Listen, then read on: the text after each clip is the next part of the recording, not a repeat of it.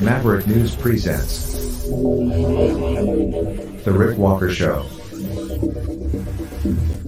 Defrag your mind.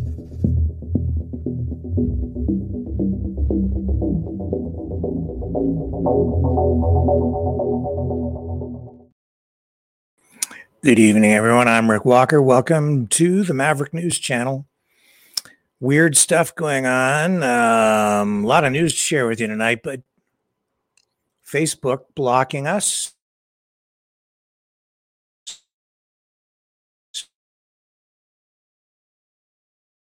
Right now, we just went live, and I see that we are not broadcasting on Facebook. No Facebook feeds at all. Totally blocked.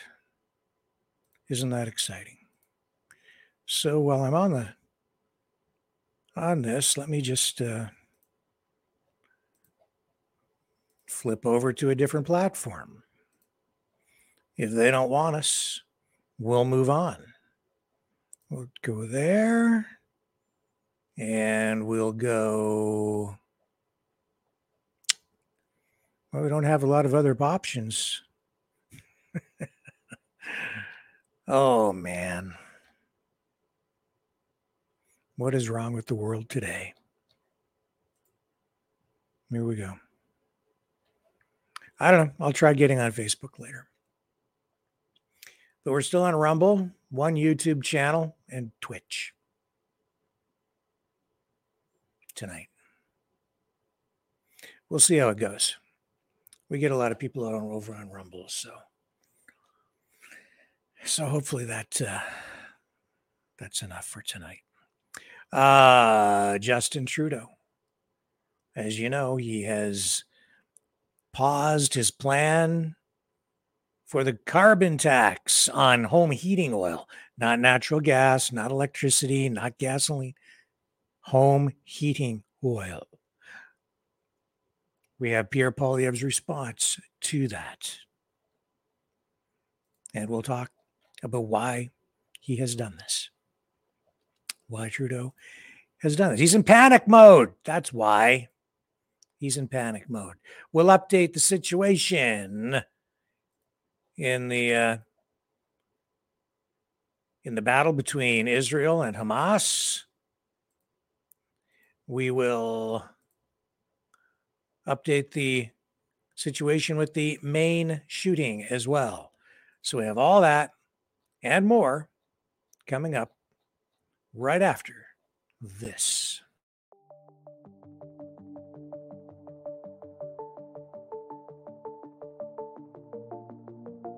Greetings, brave Mavericks. Our quest for truth continues. We go beyond fake news. Together we expose propaganda. Together we pull others out of rabbit holes. We are maverick thinkers. We are all unique individuals, defenders of individual rights and freedoms, credible, trusted, grounded in reality. Maverick News, Maverick News. Defending free speech, free speech. Donate at freedomreporters.com. Do it now. Tomorrow may be too late. Maverick News. The world is watching.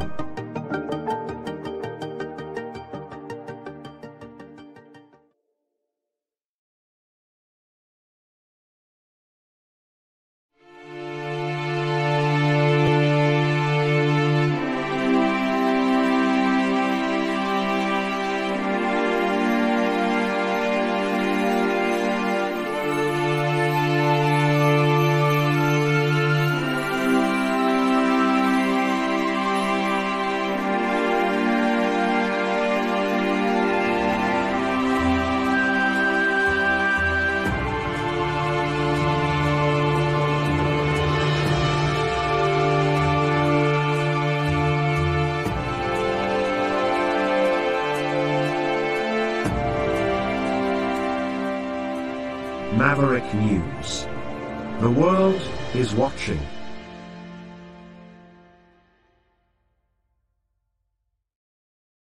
Okay. Justin Trudeau is in free fall in the polls. We did a whole show on it, right?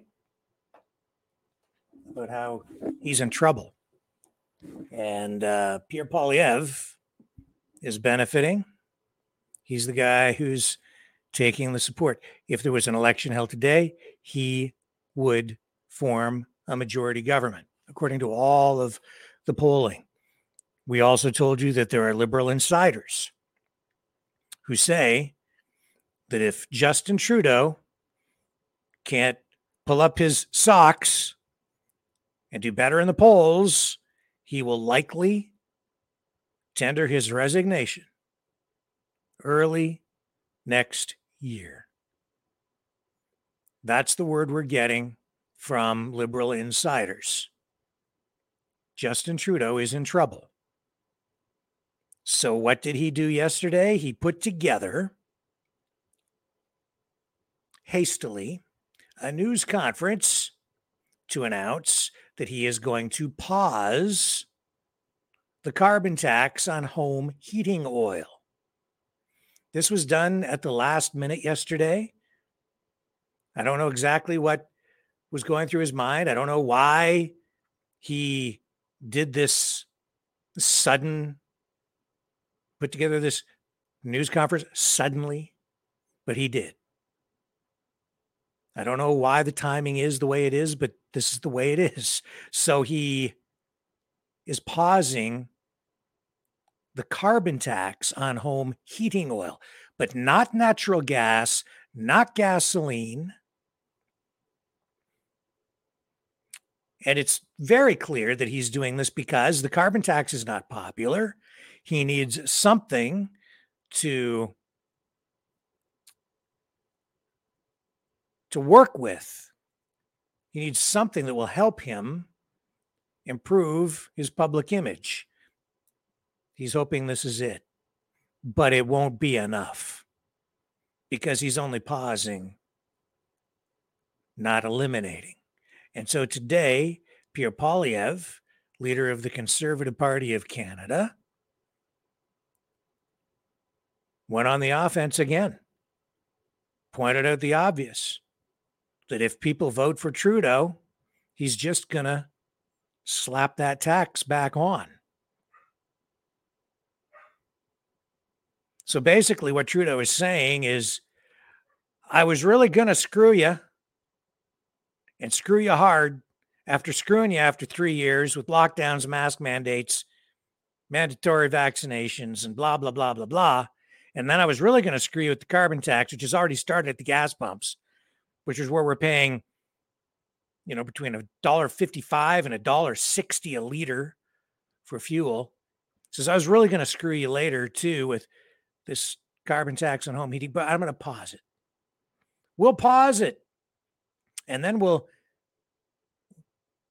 try to incentivize people putting heat pumps into their homes. And if you don't know what a heat pump is, it's like a heat exchanger. It's a furnace that there's several different types. They're expensive. They're very expensive. And they can extract heat from the earth or even from the air and then put it in your home. It's sort of like a reverse air conditioner.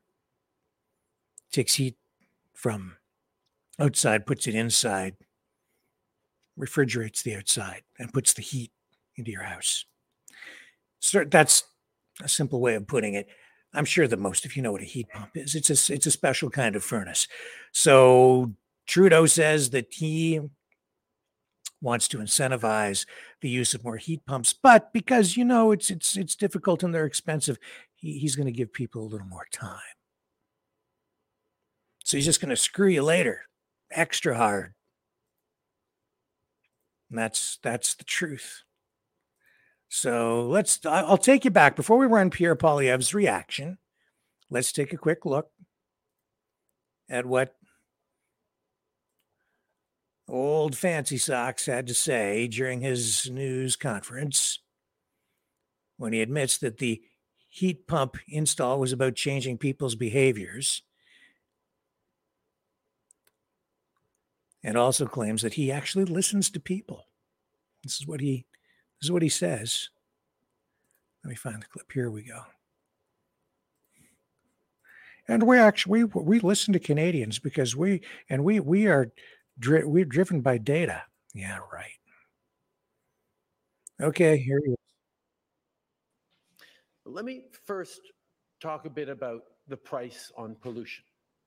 Economists and experts around the world have long known that putting a price on carbon emissions is the best way to drive down those emissions that cause climate change. It's the cheapest, most efficient, and most impactful way. And it's working. We are bending the curve, leading the G7 countries because of our price on pollution. Now, we designed that price on pollution so that it incentivizes people to choose less polluting ways to live and work, and it puts money back in the pockets of 8 out of 10 households where the federal system applies. So it both drives behavior and puts more money back in the pockets of 8 out of 10 households across the country. So it supports people to make better choices and puts money back in their pockets. However, we've heard clearly from Atlantic Canadians through our amazing Atlantic MPs that since the federal pollution price came into force this summer, replacing provincial systems, certain features of that pollution price needed to be adjusted to work for everyone. Specifically, as Cody said, many people in Atlantic Canada and in rural communities across the country rely on home heating oil. And to be blunt, the price signal on heating oil is not resulting in enough people being able to switch to electric heat pumps, despite people wanting to move to these cleaner home heating options. Well, as a government that is focused on evidence and data and outcomes, and that is listening to Canadians, we heard you. We heard our Atlantic MPs and we heard Atlantic Canadians. We heard it through conversations at the door, conversations with other orders of government, concerns, even as people were concerned about the need to continue to fight climate change, concerns about our abilities to continue to support our families and make it through winters, and concerns that even though people wanted to do the right thing, they weren't necessarily given the option or the ability to do it. So this team behind me worked incredibly hard with our ministers, with our whole team, to get it right, to make sure that we are still leading in the fight against climate change, that we are unwavering in our commitment to protect Atlantic Canadians and indeed all Canadians from the extreme weather events that are increasingly the norm, while ensuring that people can be confident about their present and their future financially. Now, Cody talked about how all Atlantic Canadians understand as well as anyone else in the country why we need to fight climate change and what the impacts of extreme weather are on people. But we have to make sure we're fighting climate change in ways that supports all Canadians. That has been at the center of our choices as a government for the past 8 years. Fight climate change while supporting Canadians in how we do it. So that is why today we are announcing a 3-year pause on the federal pollution price on heating oil so that we can give everyone the time and ability to switch to heat pumps.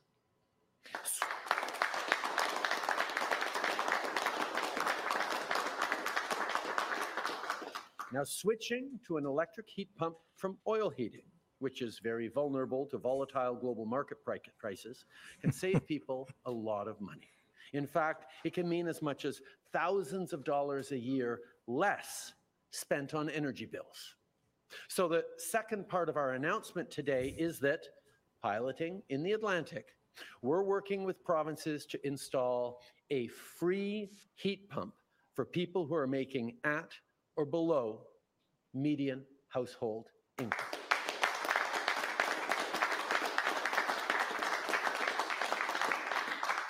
And to encourage people to sign up for the change, we're providing a $250 incentive payment. That's money in your pocket right now. Yeah, you didn't know about that one, guys. And for everyone else, we've got an enhanced program that will deliver heat pumps up front to be paid off with the savings you'll be getting over the coming years. We are switching to heat pumps off home heating oil as a region in Atlantic Canada and as a country.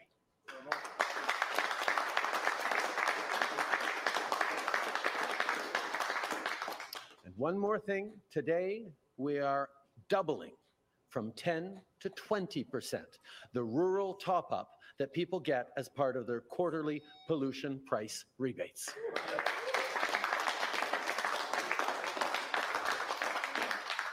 Because if you live in a rural community, you don't have the same options that people who live in cities do. We get that. So this is more money in your pocket to recognize those realities, even as we continue to fight climate change and build a stronger economy. L'annonce d'aujourd'hui couvre une série. Okay. So that was, I'm not going to run the whole thing because you get the idea, right? So, Polyev, we have his reaction. But before we do that, I have this video from BC Hydro, British Columbia Hydro, explaining what a heat pump is and how it works. It's a very short video, just in case you don't know, because it is newer technology and a lot of people don't have these. Hang on. Here we go. All right, let's bring this up. See, this will explain how these things work, and they can be very expensive. Hey, it's me, Dave, and this is a heat pump. It's an energy-efficient heating and cooling system you can install at home. How does it work? Here, let me show you. Your typical air source heat pump, like this mini split system, has two main components, an indoor and an outdoor unit, which are connected by a refrigerant line. To heat your home in the winter, the outdoor unit pulls heat from the air outside your home. Yes, believe it or not, even when it's cold, outside air still contains a certain amount of heat. The warm air then goes through a refrigerant coolant that is compressed to increase the temperature even more. This warm air is then pushed through to the home. In the summer, to cool your home, the process is reversed. The heat pump absorbs the warm air in your home and transfers it outside. The compressor circulates refrigerant to the indoor evaporator coil, and the refrigerant absorbs heat as it passes over the indoor air. The resulting cool and dehumidified air then gets blown back into the home. And that's how a heat pump works. The key here is that heat pumps don't generate heat, but instead they move it from one place to another, which is why heat pumps are so energy efficient. In fact, a heat pump can be up to 300% more efficient than electric baseboards. So if you already have electric heat, a heat pump can help you save on your energy bill. Less energy and more savings? I like. If you're switching from a fossil fuel-based heating source like a natural gas furnace, you'll be reducing your carbon footprint. It's kind of like going from a size 18 down to a size 2. You get the idea. It's an environmentally friendly option, especially here in BC where we're powered by water. Plus, with rebates from Clean BC and BC Hydro, there's more to save.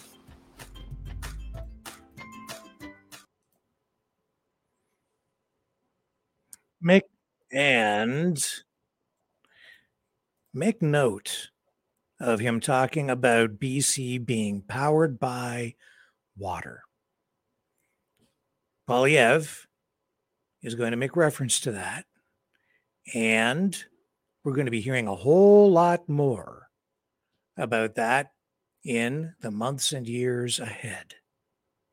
That's going to be a key thing for Canadians to focus on. But before, I don't want to get into that too deep tonight, but we do want Polyev and his reaction to our Prime Minister, Justin Trudeau. Here we go. Here's Poilievre's reaction. Thanks very much, everyone. What a beautiful view we have here. I'm going to be a little distracted while I speak. But thanks very much to the great Cliff Small, who is not only a proud and strong member of Parliament for the people of Newfoundland and Labrador, but also the Shadow Minister of Fisheries, fighting for the men and women who bring home the catch. Merci beaucoup d'être venu aujourd'hui. On va commencer rapidement en français. Tout d'abord, Justin Trudeau est en train de capoter. Il est en panique totale. Après 8 ans où il a dit qu'on avait besoin d'une taxe carbone. Let me get past this. All right. Go back. You'll get to English here in just a second. Qui va augmenter le coût de l'essence diesel de 17 sous le litre et 20 sous si on ajoute le taxe de vente. Et le Bloc québécois veut radicalement augmenter cette taxe. Radicalement augmenter la taxe, dit le Bloc québécois. It's coming. Here comes the English. It's coming. Voter Bloc. Ça coûte très cher voter Bloc. Donc, aujourd'hui, le Parti conservateur, guidé par le gros bon sens, Anglais, please, réclame l'abolition totale des taxes.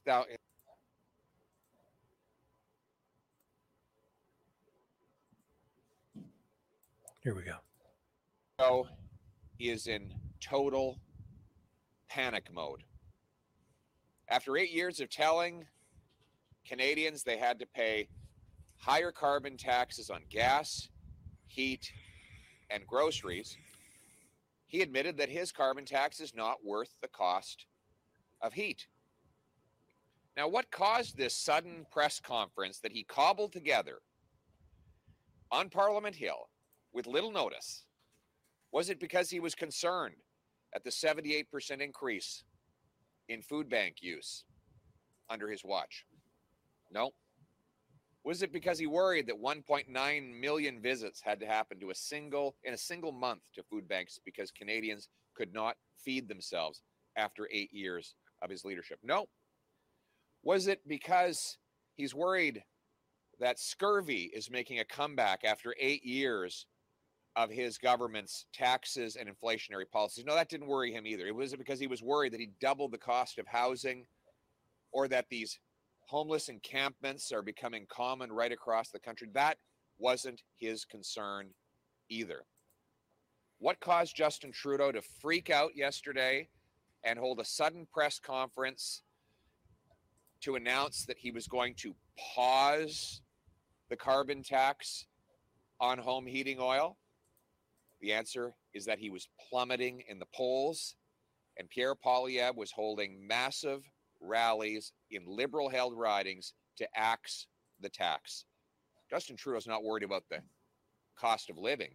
He's worried about the cost of votes.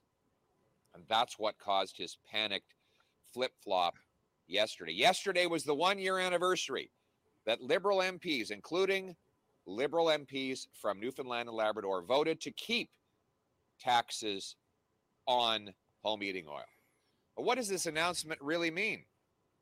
Well, one, Trudeau and the Liberals are still going to go ahead with a carbon tax on your gas and groceries, a tax they plan to quadruple to 61 cents a liter. Two, Justin Trudeau announced yesterday that if you re-elect him, he will put the tax back on your home heating oil.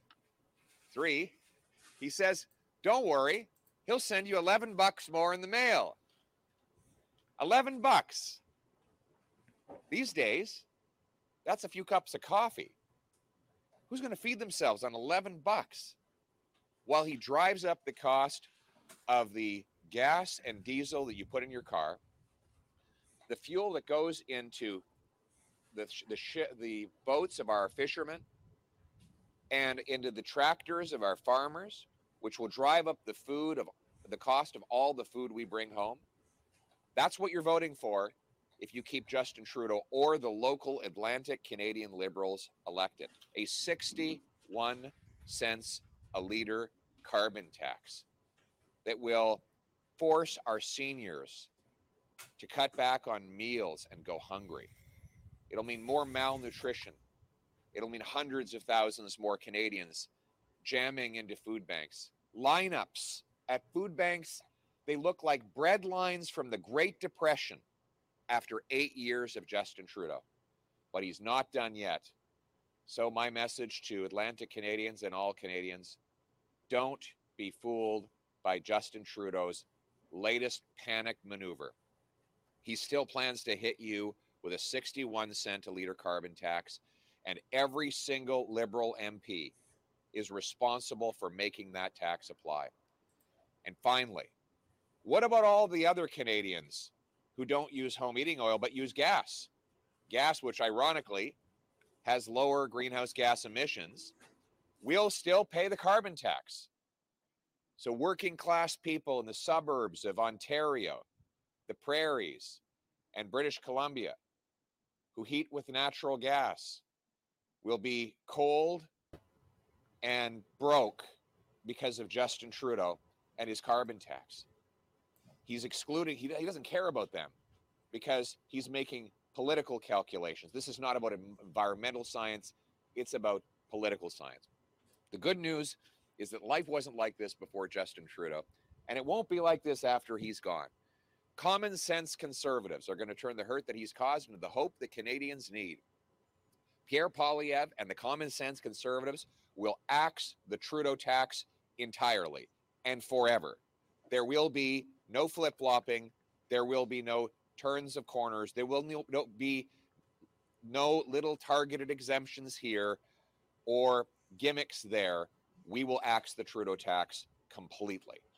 And we will bring home more powerful paychecks with lower income taxes that reward hard work by approving natural resource projects to bring Newfoundland and Labrador's oil and gas sector roaring back to life so that we can replace the overseas oils we're bringing in with clean Canadian energy. We'll approve natural gas liquefaction projects so that we can turn dollars for dictators into paychecks for our people. We'll incentivize cities to speed up and lower the cost of building permits, to build homes that Canadians can afford. We'll bring home safety with jail and not bail for repeat violent offenders, treatment and not more tax-funded drugs for addicts. We will bring home safety by sealing our borders against illegal guns smuggled from the United States, and we will respect law-abiding and licensed sport shooters and hunters and end Justin Trudeau's harassment of them. All in all, we can sum it up in 2 words: common sense. The common sense of the common people united for our common home. Your home, my home, our home. Let's bring it home. Okay. Thank you. We'll now have time for questions from the floor. Please state your name and your outlet. Peter Cowan with CBC. I want to ask you about your plan for addressing climate change. You said technology, not taxes. Does this mean larger subsidies than already exist for clean energy and technology? And would you leave in place any regulations currently there meant to curtail greenhouse gas emissions? Thank you very much for your question. We're going to green light green projects. Right now, the biggest obstacle to clean energy is government gatekeepers. It takes 25 years to get a mine approved. That's why we don't mine lithium for electric cars' batteries. We import that refined lithium from China where they burn coal to produce it. I would quickly green light lithium mines. I would compress the timelines to assess the safety of small modular nuclear reactors so that we can power our grid with clean, green, emissions-free nuclear. I would remove the duplication so that Quebec can more quickly build its hydroelectric dams to double emissions-free hydroelectricity production in that province so that we can power the green economy of the future. I would green light tidal wave power like the kind Trudeau killed off the coast of Nova Scotia. I would incentivize and approve carbon capture and storage projects in Western Canada so that we can bring down the emissions and have the lowest emitting barrel of oil that comes out of the ground.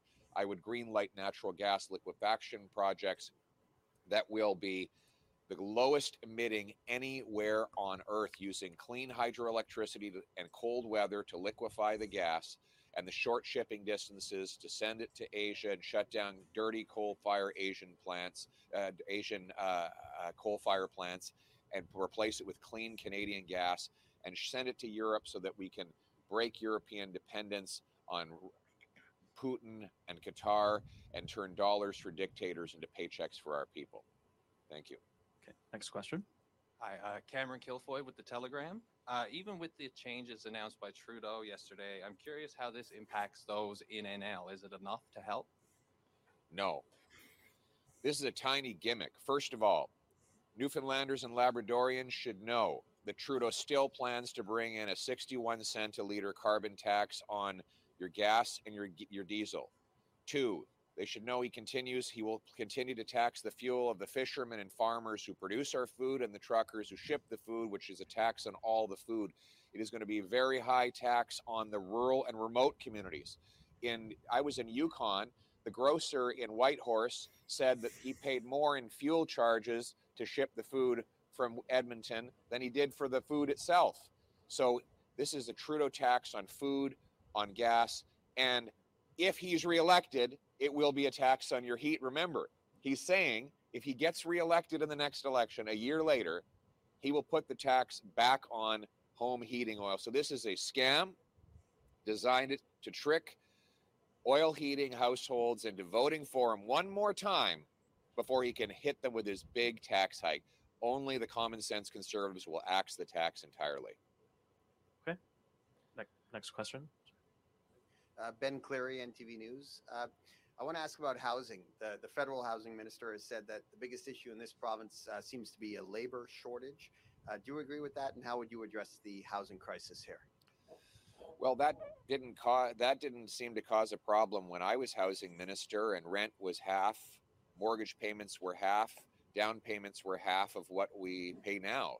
After 8 years of Trudeau, he's doubled the rent, doubled mortgage payments, doubled the needed down payment for the average home. After 8 years of Trudeau, the average family now has to spend 6% of their gross income to make monthly payments on the average home. That was only 39% when I was housing minister. After 8 years of Trudeau, we have the second worst housing bubble in all of the OECD. We have the fewest homes per capita of any country in the G7, even though we have the most land to build on after 8 years of Trudeau. So my common sense plan is to speed up the permitting. The problem is we have the second slowest permits. It takes 7 to 10 years to get communities zoned and permitted to build on. That adds literally hundreds of thousands of dollars to the cost of every newly built home. Many developers will tell you they spend more time on paperwork than they do on construction. My common sense plan, first and foremost, will incentivize cities to speed up and lower the cost of building permits. I'll require every city permit 15% more homes per year, or they'll lose federal grants.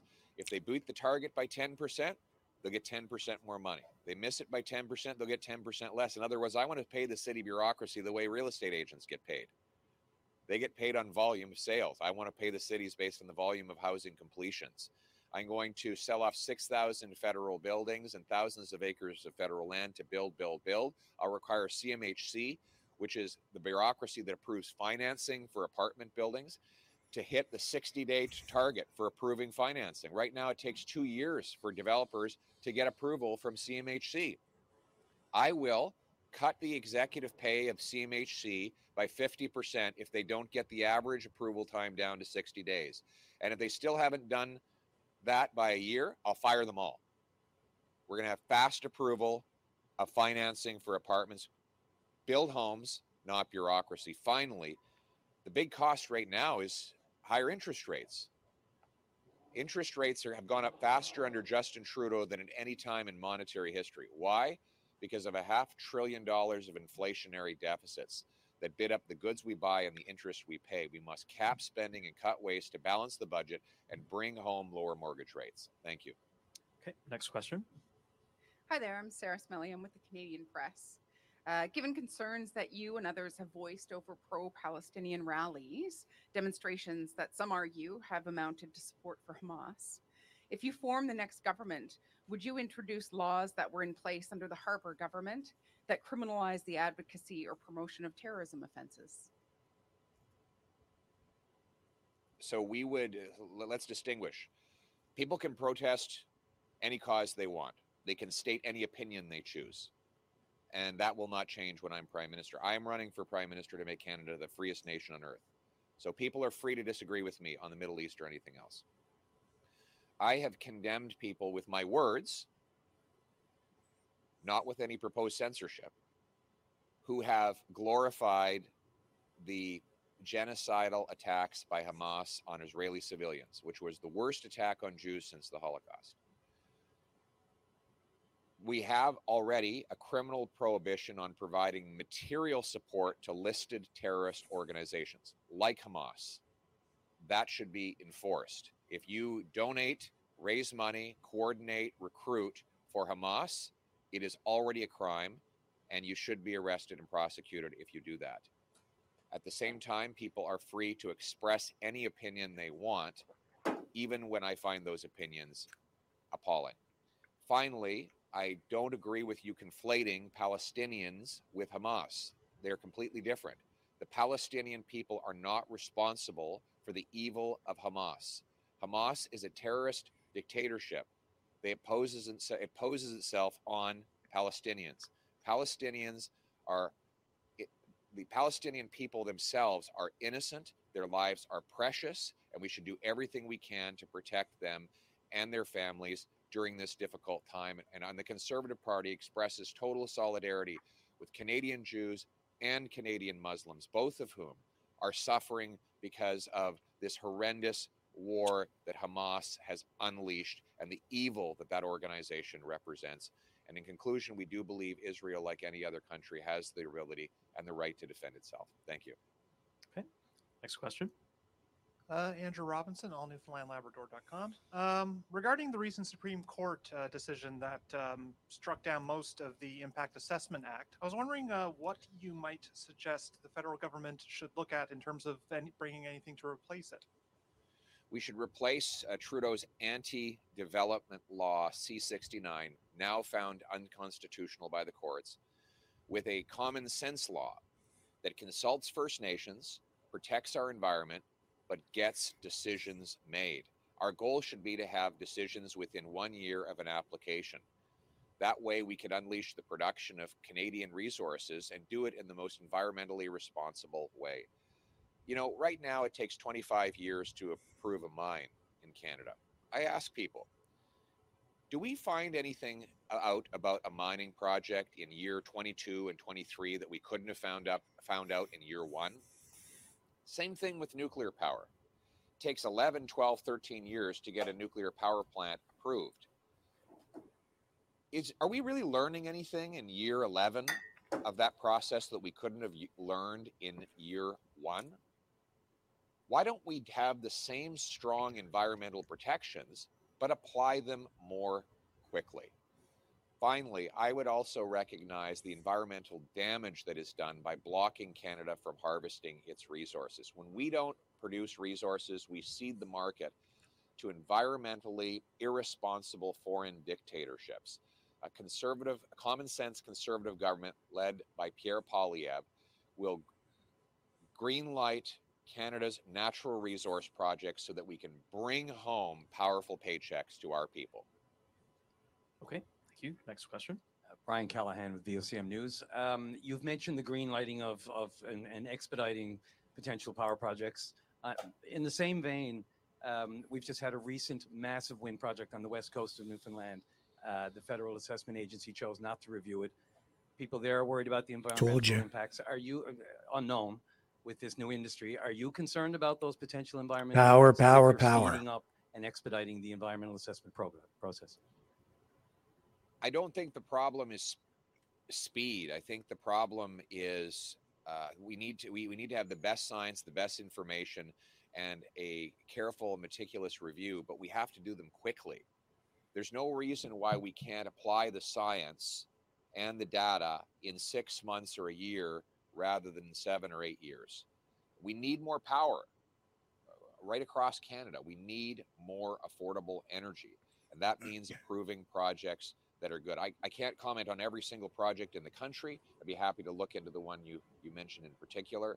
But my overall approach will be to deliver quick decisions to green light green projects so that we can supply our grid with emissions-free power that is affordable to consumers. Okay, thank you. And this will be the final question. Thank you. Bonjour, Kyle Mooney de Radio-Canada. Je veux savoir quel est votre plan précis et quelles sont vos cibles précises. Okay. So Poilievre scoring more points today, even though Justin Trudeau taking steps to break his free fall in the polls by trying to give something back that he was about to take away and make himself look good in the process, saying, I was really going to screw you hard, but I'm going to wait until after the next election to screw you. So if you vote for me, I'll screw you really hard after I get back in, but I won't screw you before. Aren't you happy about that? And I don't think Canadians will be very happy about it. It'll fool some of the people for some of the time, but not all of the people for all of the time. In fact, I don't think he's fooling very many people at any time anymore.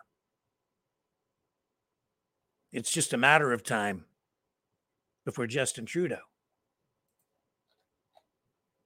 is gone.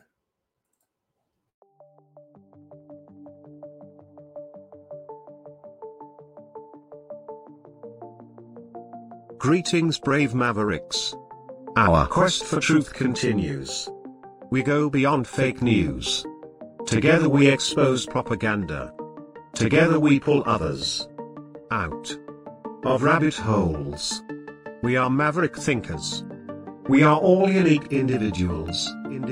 Defenders of individual rights and freedoms. Credible. Trusted. Grounded in reality. Maverick News. Maverick News. Defending free speech. Free speech. Donate at freedomreporters.com. Do it now. Tomorrow.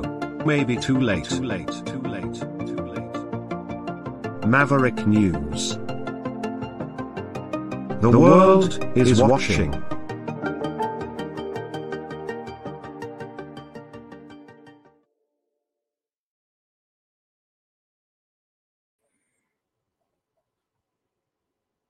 I'm back. All right. So what do we know about that Maine shooting today? Well, we know that the manhunt is intensifying for Robert Card, who is accused of killing those 18 people and injuring 13 others in that mass shooting in Lewiston, Maine, Wednesday night. That shooting took place in two locations, a bowling alley where a children's league was taking place and at a local bar. Now that shelter-in-place order has been rescinded, and hunting, though, remains banned in 4 cities in that area. The victims range in age from 14 to 76 years of age. And of course, this has sent shockwaves through the entire region, through the community of Lewiston, where residents have started to emerge from their shelter-in-place locations. And the process, of course, of grieving has begun. The suspect, we know, did leave a suicide note at his home.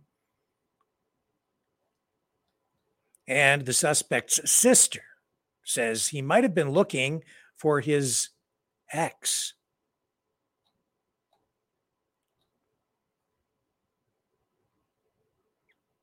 And the names of those 18 victims have been released. by authorities, and the search continues for the suspect who remains at large. He's considered armed and dangerous, and officials are advising people to not approach him under any circumstances because he is considered to be very dangerous. And let's move on to the Israel-Gaza situation. Thousands of people, as you know, have died, thousands of others injured since the initial attack from Hamas on Israel, October 7th.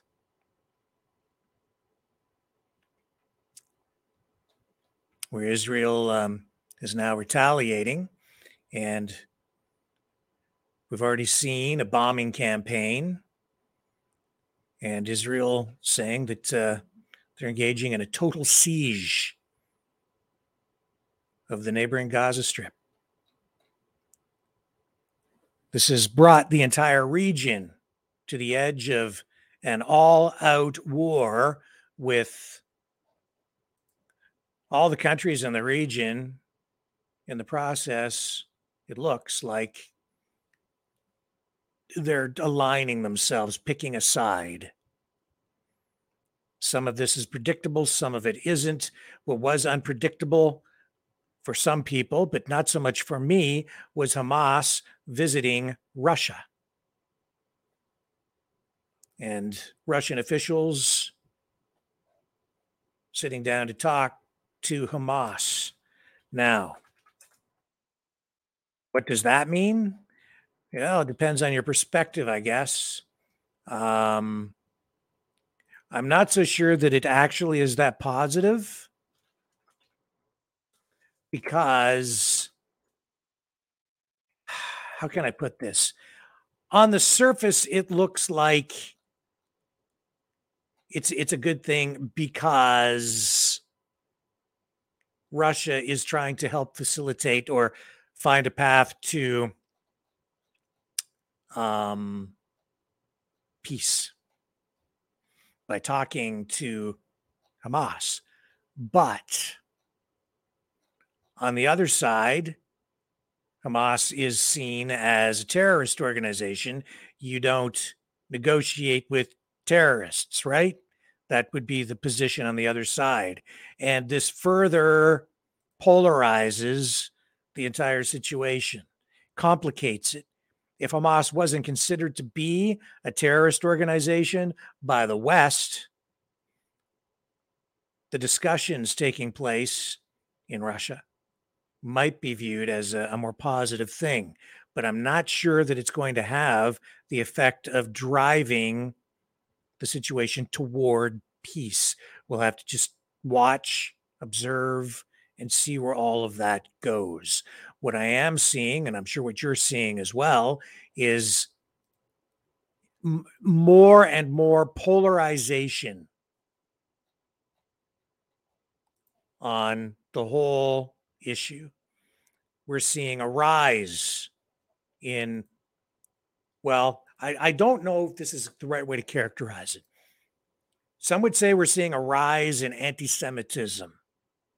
I'm not so sure that we're seeing a rise in anti-Semitism. I think it's exposing anti-Semitism in a more profound way. It's just been there the whole time, I think. And now a lot of people are just openly displaying their anti-Semitic views. I guess it is also a rise in anti-Semitism because a lot of people are sheep, and they will follow the latest thing, and they'll just do that. And so if you're seeing a rise in something, or something becomes more prominent or apparent, people will follow it, even if it is immoral or unethical or evil. Some people will just follow. So we're seeing that as well. I don't think there's any question of that. That's That's a big part of it. But the thing that really I find most concerning is the way that the information warfare is being conducted, the way that both sides are taking steps to dehumanize the other side. Israel, well, calling Palestinians, Hamas, animals, human animals. On the other side, also steps being taken to characterize, portray Jews as subhuman. It's the same rhetoric back and forth. It's extremely disturbing. And I'm going to play you a clip. I like Michael Savage, but even he is engaging in exactly this kind of rhetoric. Of course, he is pro-Israel all the way, of course. And I'm just going to play a little bit from his podcast today. Here we go. Let me bring this up for you. Listen to his language here. Educated, beautiful. It'll come up here in a moment. And she comes out and tells the big lie that Israel is committing the atrocities. Just can't believe the images that we're seeing every single day coming out of Gaza. We are just shocked and disappointed by the world's reaction. And, are we being told that it is wrong to kill a family, an entire family at gunpoint, but it's okay to shell them to death? I mean, there is a glaring double standard here. So the silence is deafening, and to many in our region, it makes the Western world complicit, through their support and through the cover that they give Israel, that it is just its right to defend itself. Many in the Arab world are looking at the Western world as not just tolerating this, but as aiding and abetting it. And then later today, video footage was released. I could run it for you today on this YouTube piece, but I don't even want to do it. It's too shocking, even for me. I'm still shaking from what I watched. This was raw footage released today, taken by some of the subhuman animals called Hamas. Subhuman animals called Hamas. Subhuman animals. They're not human beings. When I saw what they did to men, women, children, even dogs, they shot the dogs. Shouldn't that affect you liberal morons, you psychopaths? The sickest thing I saw were fat, ugly lesbians running around campuses, free Palestine. Do you know what they do to lesbians in Gaza or Iran? These people are mentally ill. Do you understand how sick the left really is? And then to top it off, I go to a mall today to buy some vegetables at a farmer's market, and there's this old man selling newspapers, a local newspaper that no one wants to buy. And I see this old hippie with a ponytail talking with him rather loudly, saying, I don't know why to the old newsman, the guy's just a peddler of, giving out papers for free. He says to him, oh, did you see the Jews, he's saying out loud, real loud, are hated by the left after so many of them are on the left. So I decided, I can't argue with everyone I listen to or in the street. He's entitled to his opinion, as faulty as he may be, or as whatever he's thinking, it's his opinion. After all, I'm an older man. I'm not looking for a fight. But I watch what's going on in this country. The hatred for Jews right now is at a fever pitch, coming primarily from the left, but not solely from the left, incidentally. Here's the strange twist. The people you consider to be patriots and on the right are also now openly hating Israel. They don't know what the hell they're talking about. They think Israel was created in 1947 out of thin air. They think all the Jews were imported from the survivors of the death camps. The ignorance is overwhelming to me. You have to go back in history, which I gave to you on one of my most recent podcasts, which I don't want to repeat to you, but Jews have been in the Holy Land since 2000 BC. 2000 BC, Jews have been in that land. And as far as this notion of Palestine, do you know where the name came from? It came from the Romans. Do you know where this concept of Palestine was magnified? By the Soviets. Way back in time, the Soviets told Arafat to stop calling for the death of Israel and the death of Jews. And the Soviets told Arafat, start calling for the liberation or free Palestine. It was the Soviets who told him, do not say kill the Jews, say free Palestine, and make yourself, therefore, into the minority. Now, remember, there's hundreds and hundreds of millions of Muslims surrounding a few million Jews. The true minority are the Jews in Israel. But the Soviets told Arafat, don't say kill the Jews, say free Palestine. So now you see the fat lesbians and the other fellow travelers on the left screaming free Palestine on the campuses when they would be the first to be thrown off a building, as they are in Iran. And then I watched the snuff film later today.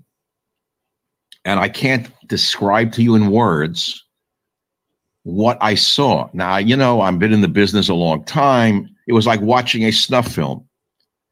It was released today on Gateway Pundit, and I posted it on my Twitter feed at A Savage Nation. If you want to watch this, and I don't recommend it, these are Hamas documented atrocities, filmed by themselves, seeing them mutilating corpses, burning houses.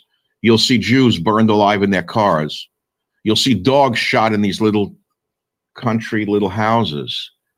You'll see these animals, these subhumans, doing things to human beings we have not seen in real time since Hitler ran the world. Islam may be a religion of peace for some, but not for all.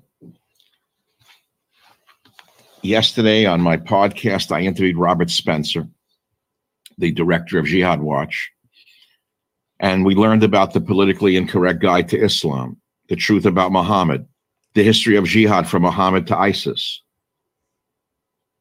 The fact of the matter is, jihad has been warfare against unbelievers for 1,400 years. And then when the two old Jewish ladies who had been released the other day with very, very sad story, and shows you how smart the propaganda is coming out of the Hamas subhuman community, they released two old Jewish women who they kidnapped, keeping their old husbands in the tunnels. And the two old Jewish women say, they weren't that bad. They treated us nicely. We ate cucumbers and something else, just like they did. All in all, they said it wasn't bad.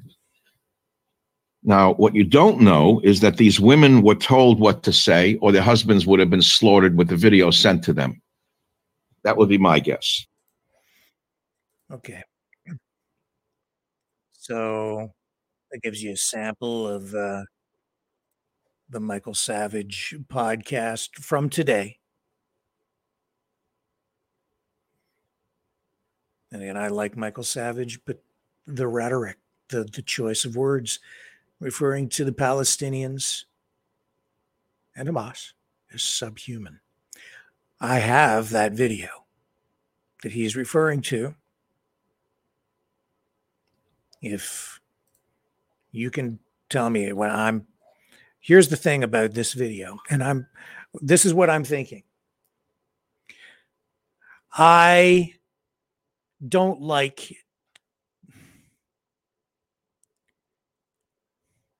to show stuff like that. On the other hand, it's war. I also believe that truth is the only path forward to freedom. And to have a true understanding of anything, you need full context. And when it comes to war, I think that in the West, here in Canada and in the United States, far too many people view war as some sort of a Hollywood movie It is sanitized for us because we get our history from Steven Spielberg. We literally do. I know that at the high schools in this region, they literally run Schindler's List for students because I've been told by students that they've watched it in history class as though it is a factual account of the Second World War. And it's not really a factual account. Great movie, good messaging, but it's not a factual account. It's a dramatization.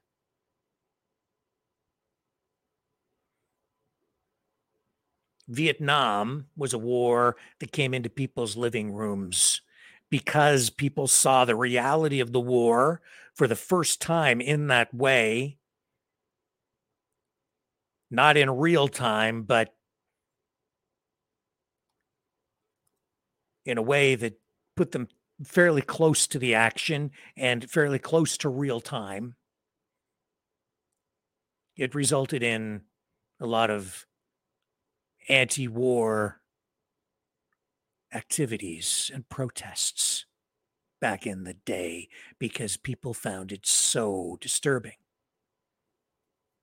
So I'm willing to run it. I will let you guys decide and comment in the chat. You want me to run that footage tonight? I will. We will jump off YouTube.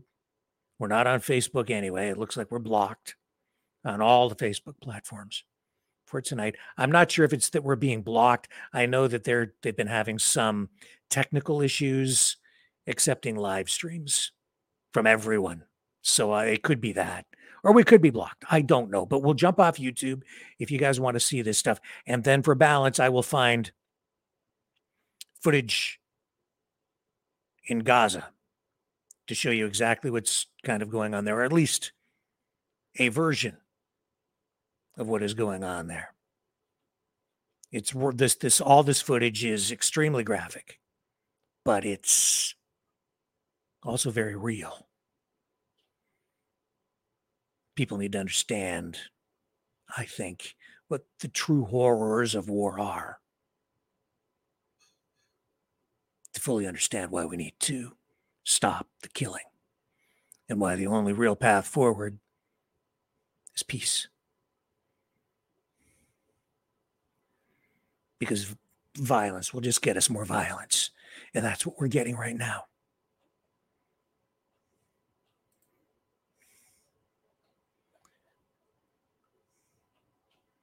Okay, so I see people saying, yes, run it, run it, run it.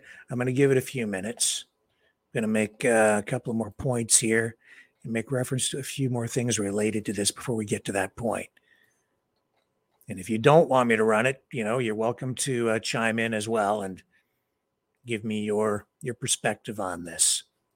When I say violence will just get you more violence, the violence is coming here. People know it instinctively. This will be, if this continues, this war will end up here at home. And I don't mean in some metaphysical way or some political way. I mean in a very real way. Yesterday, here in my community, they locked down the hospitals. Someone phoned into the switchboard, was making some sort of threat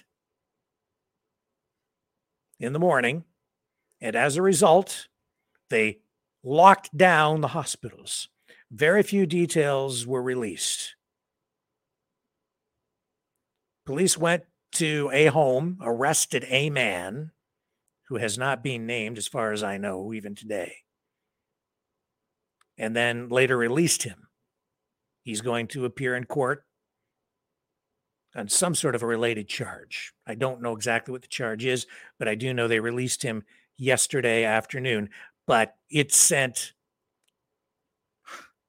shockwaves through the staff at all the two hospitals, one in this town where I live and one up the road in a neighboring town, both of which are part of the same healthcare organization.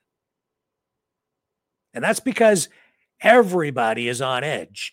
I don't know how serious the threat really was, but police took it super serious and locked the hospitals down.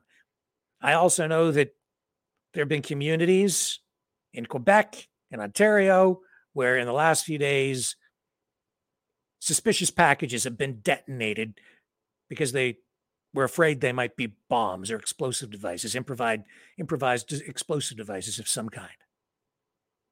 All of this stuff is getting us to a heightened sense of concern.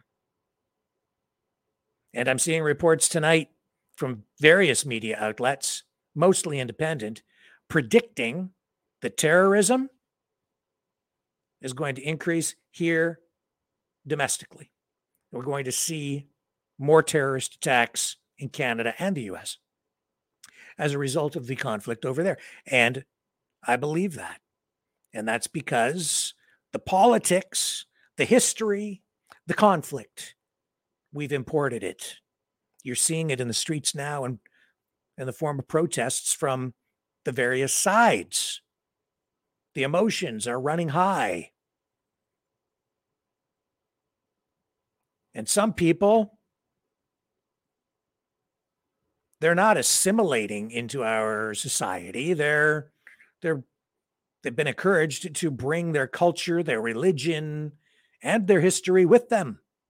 And as a result, we're seeing the conflicts from other countries come here to North America. That's why this conflict, which is going global, it's turning into something of a world war, not just the kind of world war we've been experiencing through information warfare, cyber warfare. It's turned into a kinetic war now on a couple of fronts: Ukraine, Israel, Palestine. Countries aligning themselves. This is a prelude, I fear, of things to come. And the cyber attacks are ramping up. That kind of warfare still continues. In fact, again, here in my own hometown today, let me find you the page on this. Cyber attack, the same hospitals, not just the two hospitals in my area, but the hospitals all through this region. The victim of a cyber attack there it is right there. Okay, so I'll bring this up for you on the screen. This is the local radio station reporting on this today. A cyber attack at the Chatham-Kent Health Alliance. And it affected the systems there. Now, what was the motivation behind it? Who did it? We still don't know. They have called in a third-party outside cybersecurity team to investigate and try to get their systems back online. But all the hospitals in this region, the victim of some kind of a cyber attack that has affected their computer systems. And just given the situation in the Middle East, the protests we're seeing here, it's just got everybody on edge and wondering what is really going on. Cyber attacks, predictions of more terrorism, and we already have some terrorism here as it is. We're just going to see more of it, I fear. I hope not. I hope I am wrong. But I don't think I am. Because we're seeing a rise in anti-Semitism. I said this the other night, and I'm just gonna touch on it tonight a little bit. I think we need to talk about this in broader strokes and in more detail another night. But I did say 3-4 nights ago that what people, even within the freedom movement, are not aware of is that we're being channeled and lied to and manipulated. And it's been going on, especially over the past 3 years, with people on all sides of the political spectrum trying to pull us down into rabbit holes and indoctrinate us into one political ideology or another. And specifically, as it relates to anti-Semitism, and I will get into this in more detail, maybe tomorrow, the people doing this have been shifting their language. You're seeing it on, and I don't even like using this left-right idea when it comes to the political spectrum. I think of it more as a circular thing. But what you're seeing is that if the people who are described as being on the far right, they're doing it with their own language. They're doing it with using words like elite, the elite, and shifting blame onto the elite. And people also on the left, and I stand by what I said the other night, people on the left also are within the populist movement that has become also part of the freedom movement in Canada and the US. And they also are using new words or recrafted words in order to sort of pull people into their political sphere on the sly without people realizing. But what has happened since the Hamas attack on Israel and now all of the controversy surrounding the war, and this has ramped everything up, a lot of these people have basically taken off their masks and revealed themselves for what they really are. I said about 2 months ago that very soon we would be seeing the people who are deceiving us, that they would pivot. They would pivot. And they would start telling us what they really mean in plainer language, not using words that they've redefined, which is what, the cultural left, the cultural Marxists, the neoliberal, the woke strain of socialists in today's political landscape. That's what they do. They play with words, right? So that Planned Parenthood is actually an abortion clinic that means the opposite of what it really is. Well, we're seeing that now where some of these people referring to the elite, what they really meant is, or what they've really been meaning is Jew. Now, I'm not saying everybody using the word elite understood that. And I think for a lot of people using the word elite, to them, it's like the rich people, the people in charge, without attaching any specific ethnicity or religion or any other kind of prejudice to it. But that's really what a lot of these people have been meaning. They just haven't been coming right out and telling us. Fooled me for a while. I wasn't paying close enough attention in the early days, but it soon became apparent over time. And it's a dangerous thing because we're seeing this intolerance, this prejudice, this bigotry repeating itself. So much so that it's on full display now in some places. All over the world tonight, in different countries. me see if I can give you a good example here. I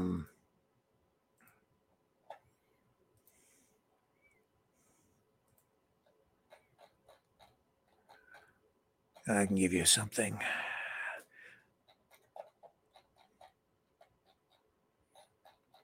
Right here. Here's a good one. This is in Turkey today. This is not World War II. This is today. Jews not allowed. That sign. You just heard, okay? The other side of that, Michael Savage, prominent podcaster, semi-retired, puts out a couple of podcasts a week. I still listen to him, pro-Israel. He's Jewish. I believe he's Jewish. Yes, he is. And now on the other side in Turkey, it's no Jews allowed. Get out. Michael Savage referring to Palestinians as subhuman. This is a terrible situation. Obviously.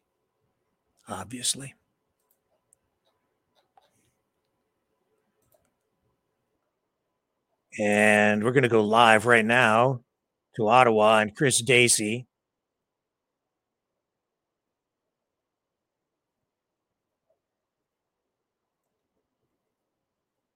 This is, yeah. Here we go. And this is going on. We're live right now with Chris Dacey out of Ottawa.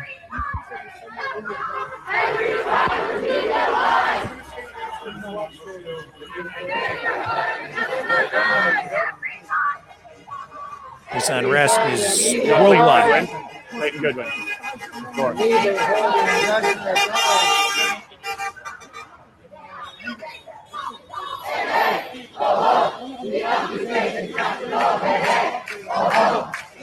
I don't want to get too far in there.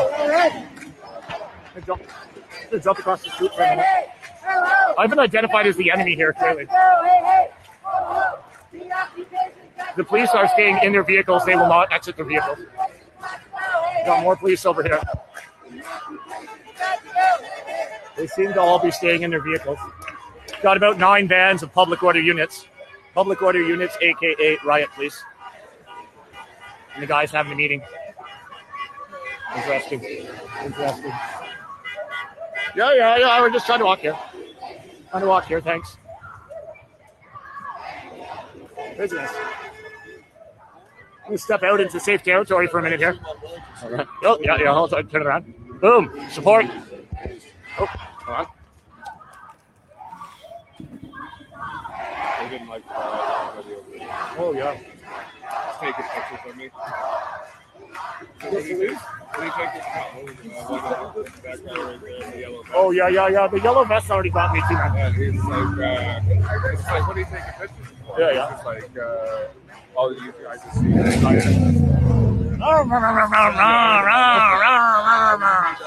see you got a diagonal on. There we go. They don't have the views. Oh, okay. Oh, yeah. That's Philip on the front of your shirt, Right, man. Philip. Dude. Big trouble. I went in there, man. They identified me as the enemy immediately. I know. Started getting in my face, and they're like, a guy follows me around for like 5 minutes, puts shit in my face, hits my phone. Then they're like, God, he's stalking him. Right. Look, this nonsense.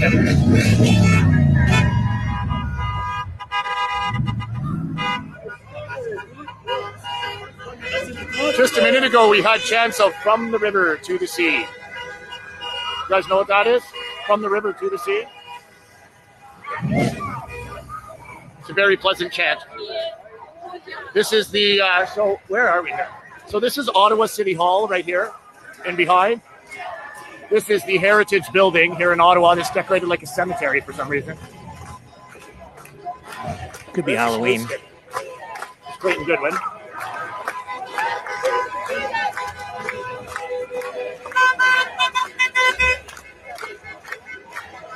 This is spot, man. This is spot.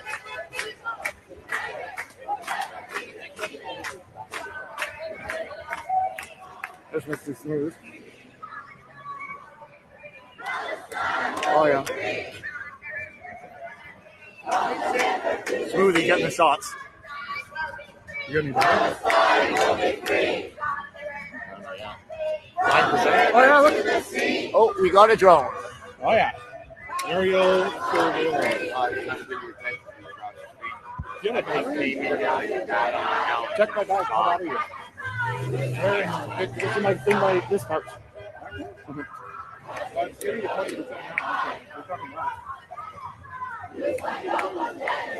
Press the button. First you find Mr. Labour fighting like dead on the side. Hey, don't say that. What do you think of it? Yeah. Smoothie here. Casey here with Smoothie on scene. Dude, there's nothing. How do I know if there's anything left? Press the button. Where's it going? There's a button somewhere. Plug in and then you'll know. Plug me into it. Folks, we're running out of battery over here. We're running on extremely low batteries here, folks. Did you show them the public order vans? Yeah, man. There's like 8 or 9 of them. We're all staying inside the public order vans. So. Sorry, pardon Clayton, I couldn't hear you, sir. Excuse me, Clayton, I could not quite hear your insults. Are your batteries running as low as your IQ, Daisy? Is this your security, Clayton? Is this man your security, Clayton? I didn't have to ask Mooney to be security. Who's Mooney? That's how we talk to Dean Mooney, brother. What about Dean Mooney? You can address Dean Mooney directly if you'd like. Palestine! Free Palestine! Free Palestine! Free Palestine! Free Palestine! Free Palestine! Free Palestine! Clayton Goodwin, ladies and gentlemen. CEO of the Veterans Accountability Commission. There he is. Top notch, very well respected community veteran. Who? Clayton Goodwin.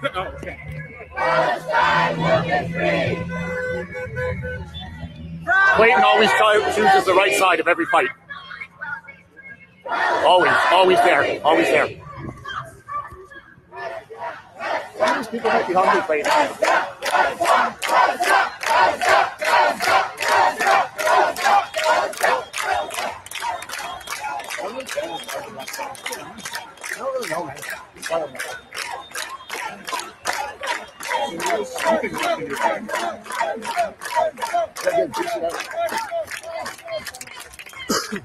Better delete all the extra videos and running low in space. You didn't tell me there was some big protest today. I didn't know there was, man. I was just coming back. Free Palestine! Free Palestine! That one didn't really track. End the siege of Gaza now!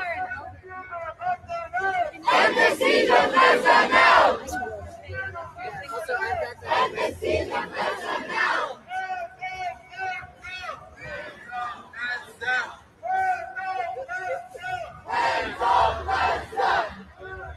We got people coming in here everywhere, man. This thing is just getting started, it looks like. There's Ottawa City Hall. Courthouse in behind us.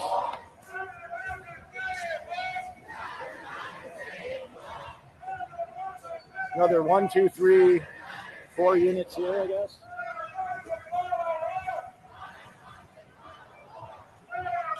And I would say Justin Trudeau is suffering because of this too. This is one of the reasons he's sinking in the polls. The support from the Muslim community that he would traditionally, gentlemen, bit of a strange scene, man. We're here. It's about usual.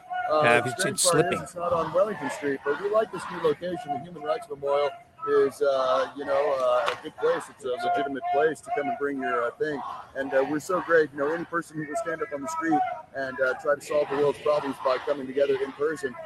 These are my brothers and sisters, and whatever position they take on any issue is secondary to that. It's much better than staying at home and ignoring everything around us. I guess. Yeah, I mean, like from the river to the sea chants are a little much for me, but I think all of us understand that there's a lot of hot air for every group. Yeah. And every group can get a little bit overheated. Well, it looks like there's a lot of people here who don't even really know why they're here. That's right. And a lot of these people, in fact, all of these people are they look like Canadians, my neighbors, and they want peace the same as we do. They may not be as good as we are at articulating exactly how to do that, but they're our brothers and sisters because they want to stop the suffering. Yeah, they want to peace. stop the lies and corruption. They're against lies and corruption. Stop the The same as killing. us. That's right. Stop the Stop lies the killing and the war. and the war machine. We're here to stop the war machine.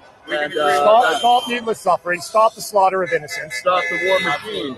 And the war machine affects them the same way it affects us, the same way it affects the war everyone. machine affects everyone. The war machine, yes. And we're here to say no to that. And these are our brothers and sisters.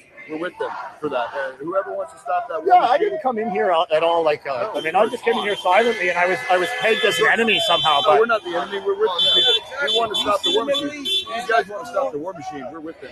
And yes, it doesn't matter which side it is. The war machine doesn't care which side you're on. It just kills. yeah, it'll eat you up regardless. That's right. It will. And Its mission is money, power, and death. that's right.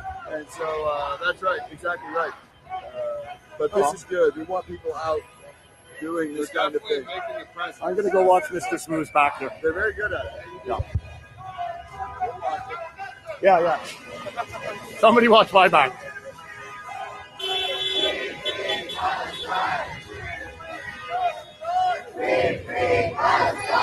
Might want to How's it going? Chris Casey Media. Yeah. Freaking out just again. There's so many. They're all the way back Usually over there. there's way bigger crowds. I haven't seen so big in Ottawa. In some cities, Yeah, I've seen 10,000, 15,000 last protest. And then this one.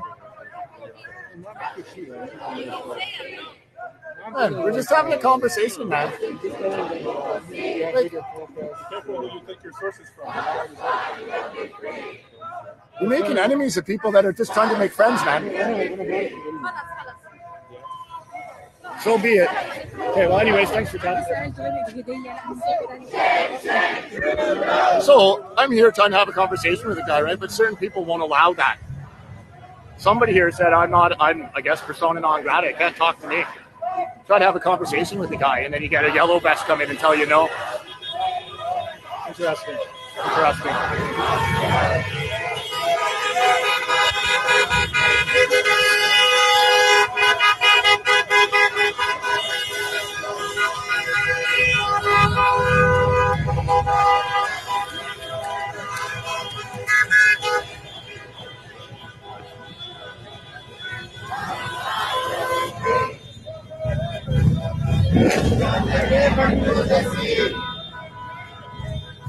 Palestine will be free. Wild. Look at this.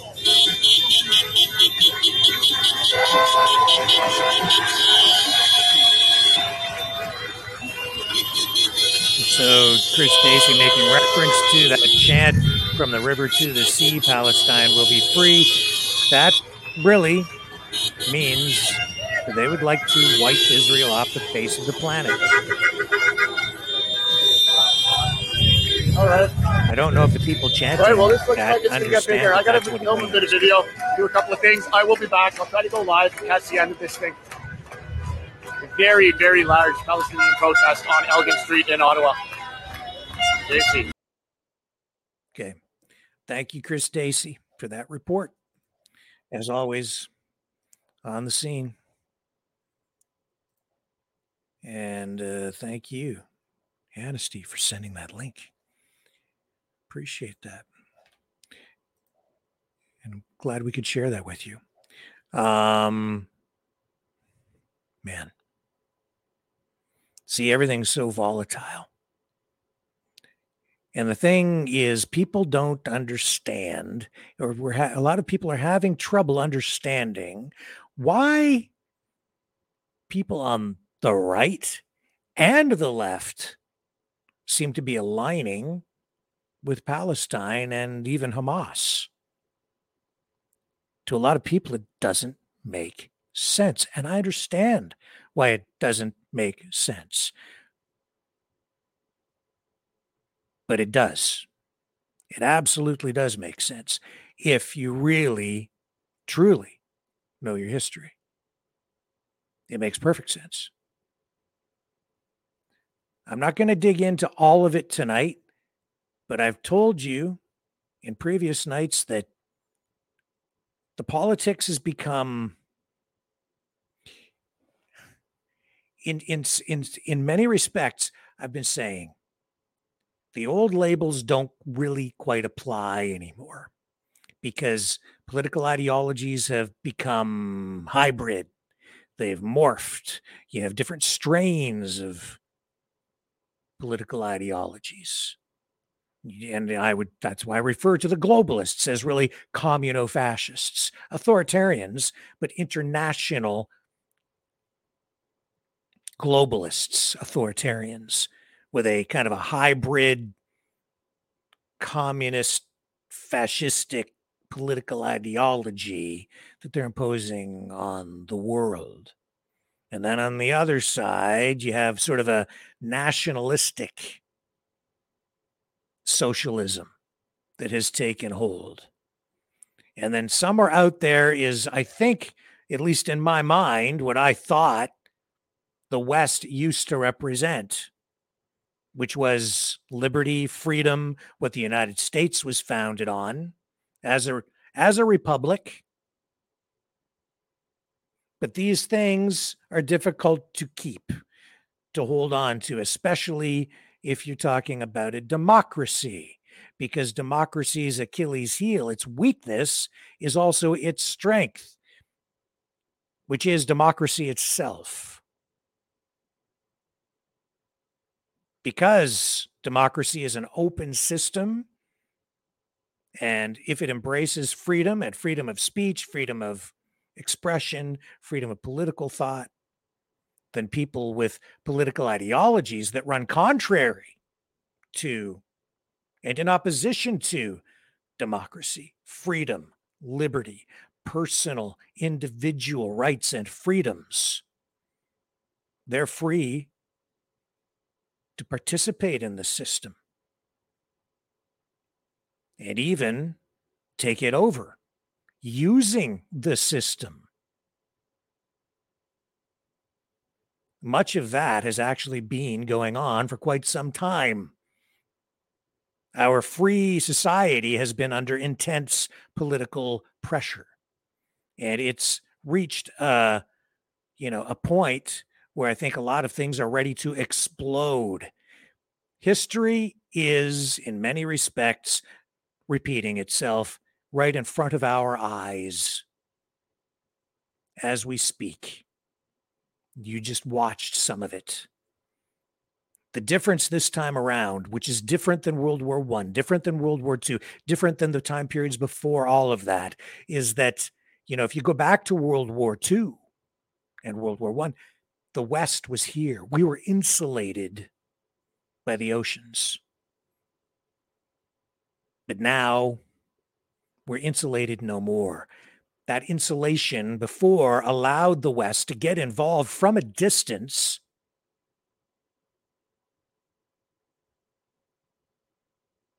to help fight fascism. And during the Cold War, even authoritarianism imposed by communism, which is what we saw happen in Poland with the Solidarity movement and the fall of the Berlin Wall.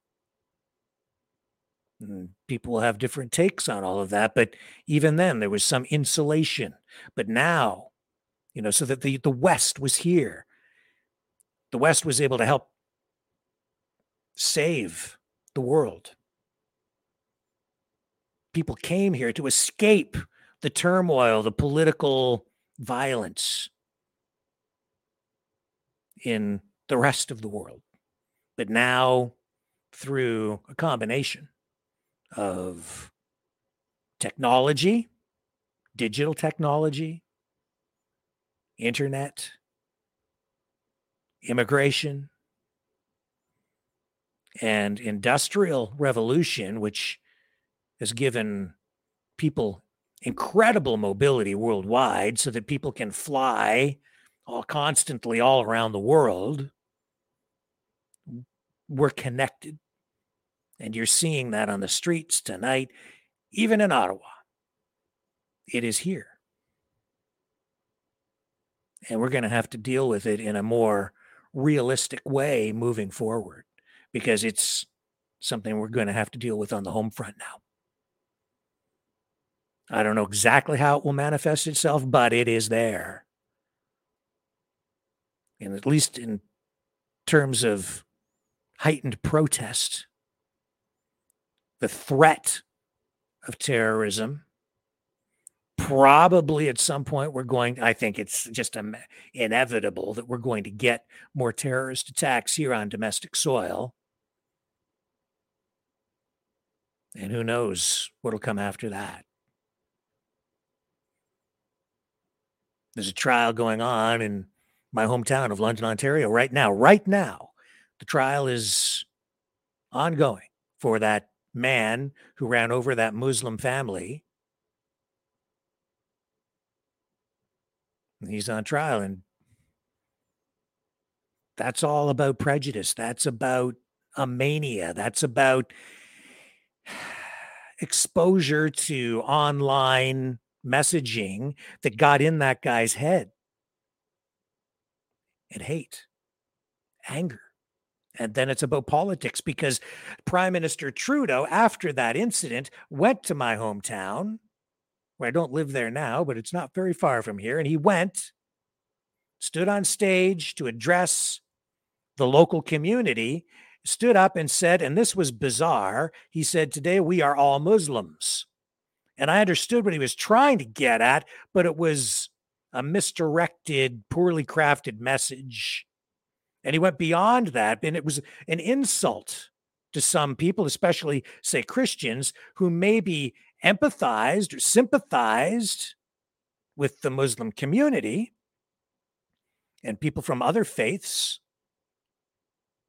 But no, we're not all Muslims. But Trudeau, in his small little pea brain, got this idea that, oh, we're all Muslims today.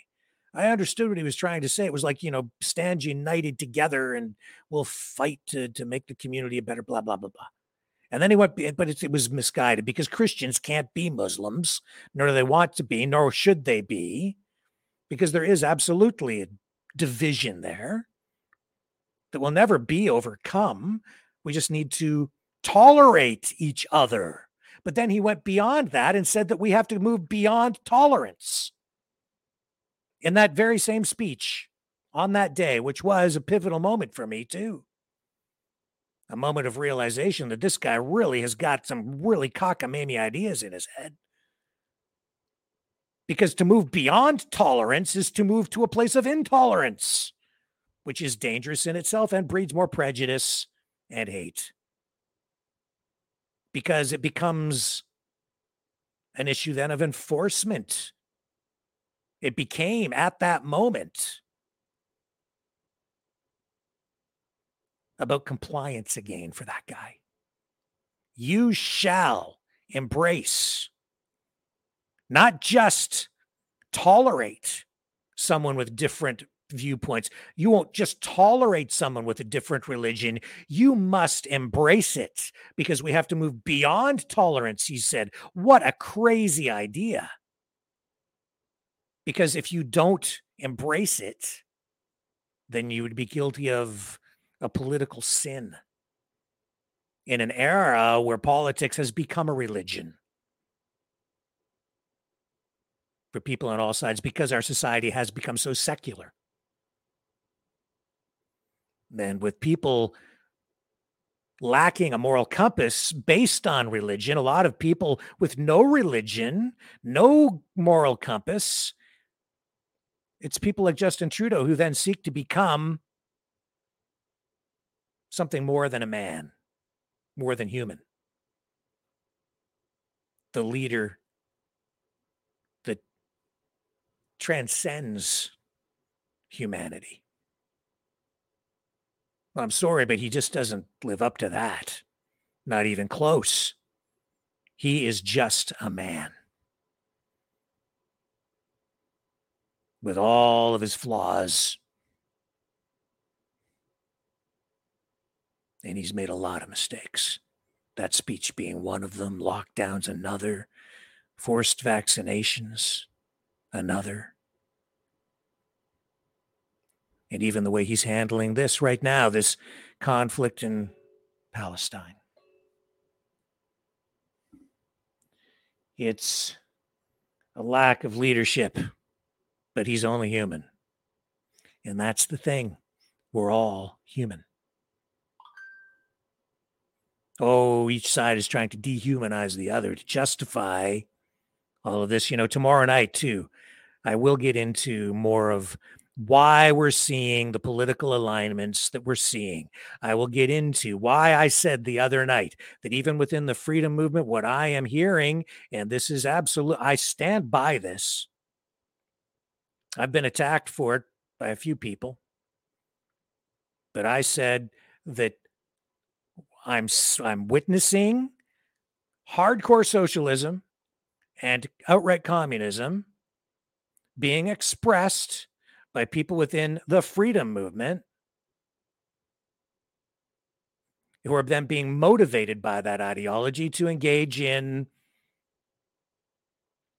well, you know, they've stopped short of actually engaging in bad behavior that it sort of goes beyond, right? But the desire is there. And I've been hearing that kind of ideology from people who are at the center of some of that. People I've you know, I'll get into it more tomorrow night.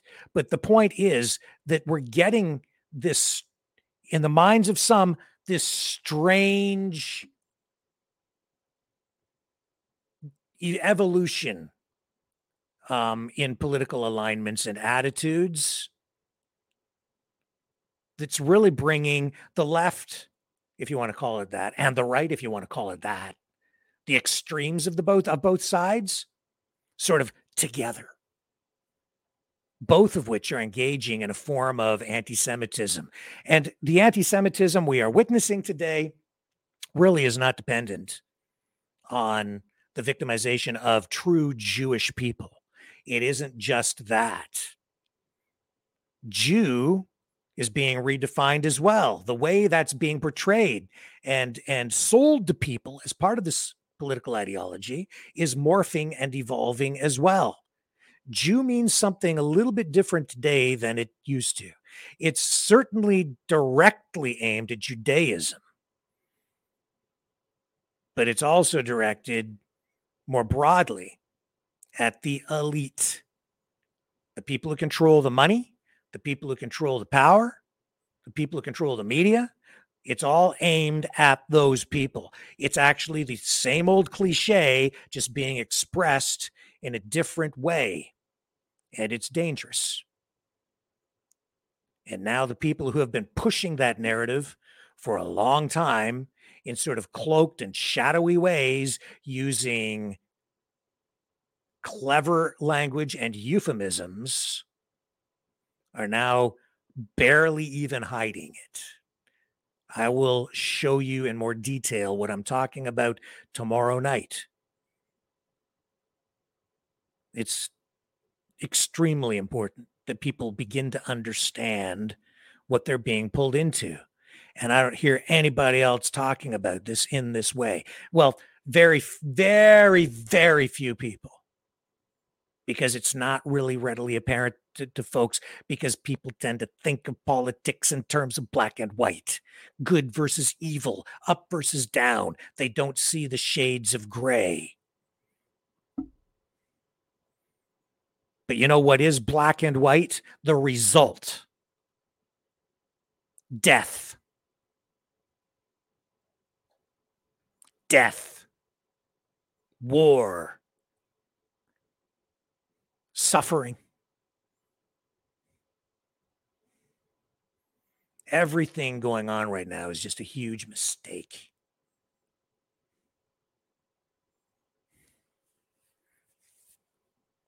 Because violence will just get us more violence, and we've already had more violence, and then we've had more violence on the violence. We're having more violence tonight. And we've had enough violence now that I think we're almost guaranteed at least another decade, maybe another century of violence. We just heard from those guys on the street there during that live stream from Ottawa at the protest saying they want to stop the war machine. Well, you know what really fuels the war machine? Ignorance, hate, prejudice, violence. Violence fuels the violence. That's what fuels the war machine. It isn't just politicians, and it isn't just the money. They need you. They need me. They need all of us to endorse it, to pick a side, get angry. That's the trick. That's what they do. That's what the information warfare campaign is all about. That's what I'm here to try to stop every night. I believe in peace, and I don't just pay lip service to it. I really believe it. I believe in it. That's the cause. And we'll get there through actual truth and a fuller understanding of history in a more proper context. Understanding hate, prejudice, and ignorance. And here in the West, we are so guilty of ignorance, aren't we? Victims of ignorance, really. Our entire generation. Victims of ignorance because we were sheltered. And I think our parents and our grandparents and our great-great-grandparents and our great-great-great-great-great-grandparents were trying to do us a service by sheltering us.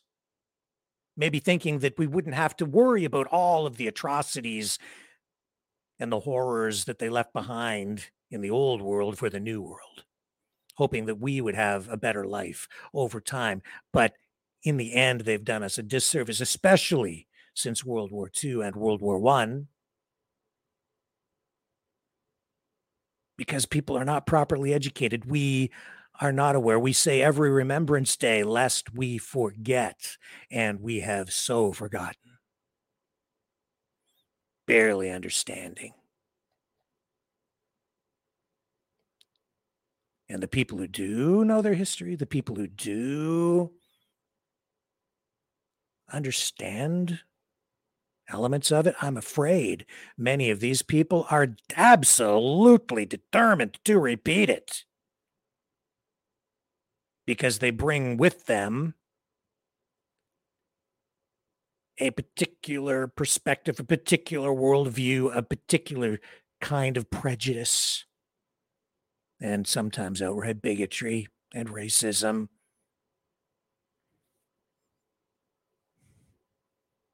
And so they're selling stuff to you, man.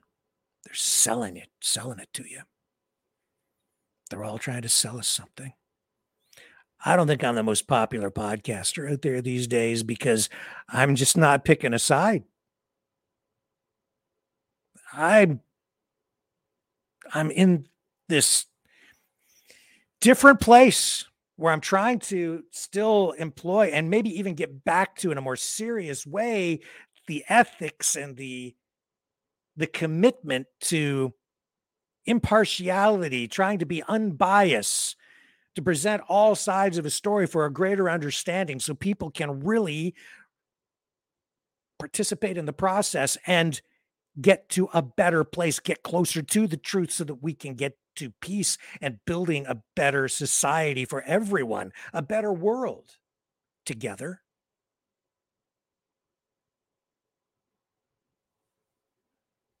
But when you've got something as polarizing as a war, everyone's being sort of pushed to pick a side. And if you don't pick a side, like in my case, how many people messaged me last night to tell me that I'm not a true freedom fighter?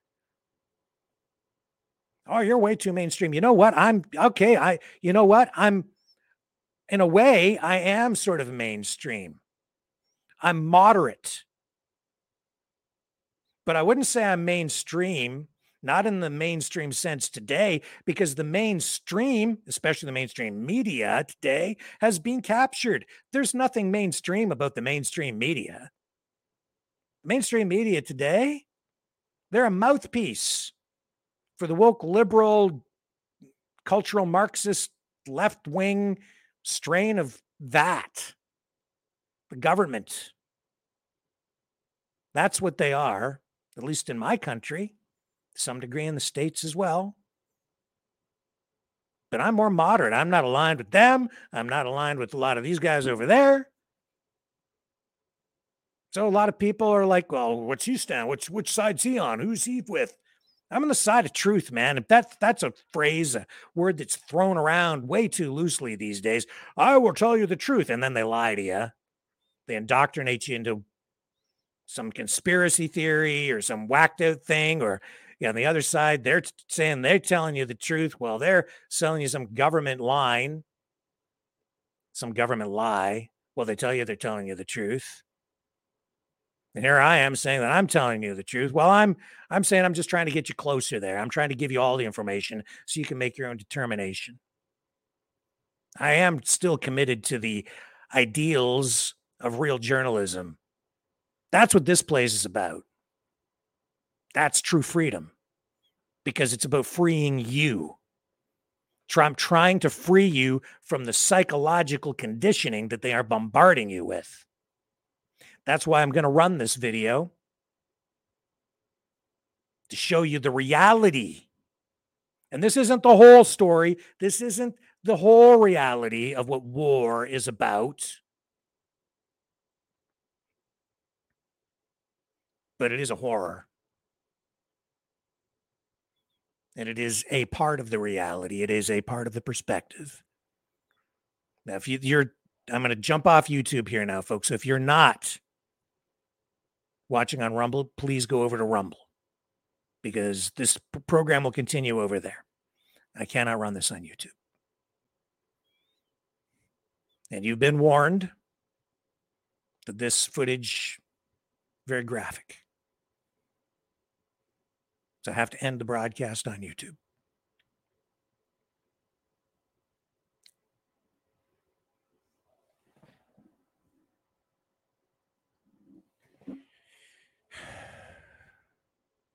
We're going to take a break. I'm going to post this in the chat again one more time. If you are watching on YouTube, here's the link. So you can go to our Rumble channel. While you're there, please consider subscribing. And then we're going to get into this next section of the program, which is it's reality. This is going to be very real. I'll be right back.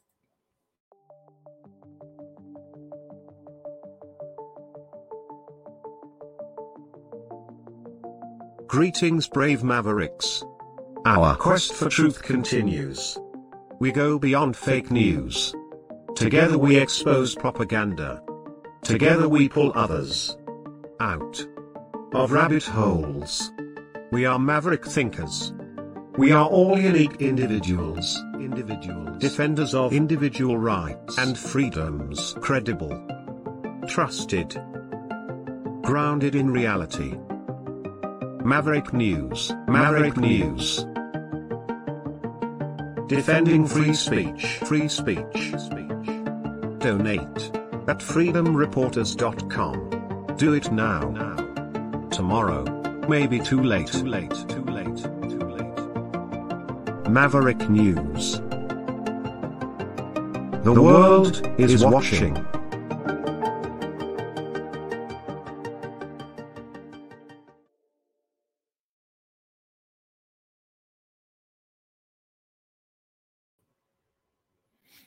Okay. I'm back. Here's the footage. Released by Israel, I guess, apparently, but shot by Hamas during the initial attack. This is what happened. Shot by Hamas. Here we go. I'm going to dump off YouTube now. If you're not on Rumble, then you have to go over there. But goodbye, YouTube. Sorry, YouTube. We'd stay there, but this is just way too much. YouTube gone. Okay.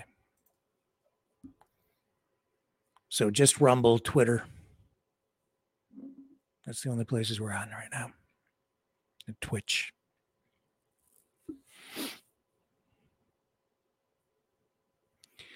This is graphic. So if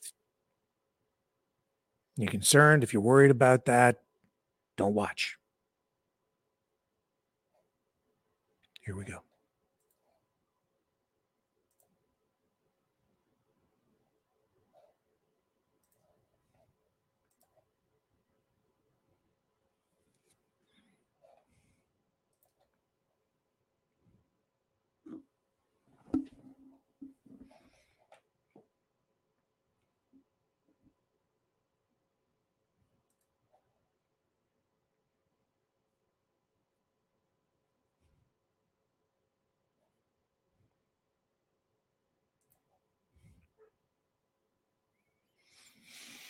So as you can see, this is like security camera footage taken from various locations. And you can see that these guys are getting around on motorcycles, heavily armed with machine guns. And they are killing people in their cars. Just civilians. As you can see, they're pulling the bodies out. These people are not armed.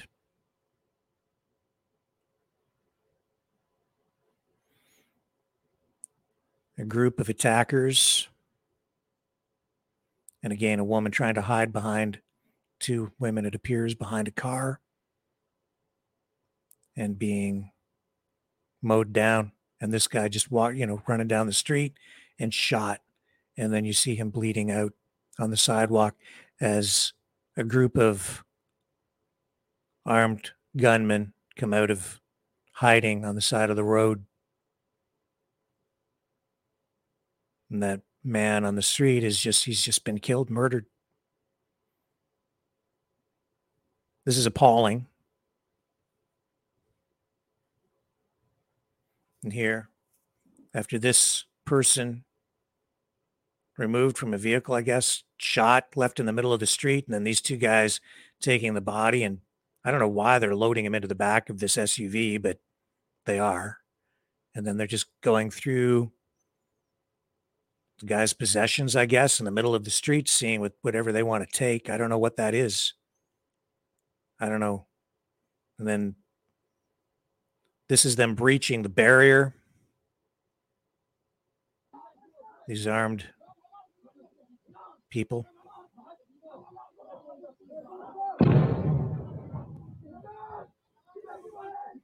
And here they have some man with his shirt off, and they're pointing their weapons at him, kicking him repeatedly while he's sitting on the ground. And then they throw an explosive device inside this building. People come running out. They're shot. Then they shoot them. So this was footage recovered from phones. An explosion right there. So they can breach a barrier.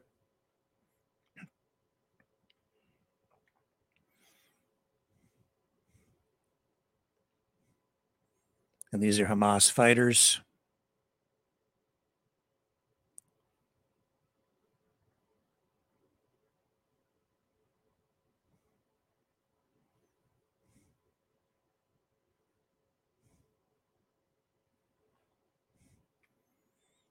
And then you can see that these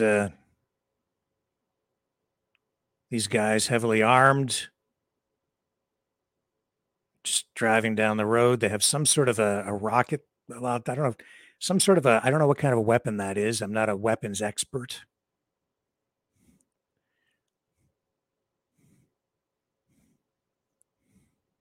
But some sort of a grenade launcher, I think, is what that is.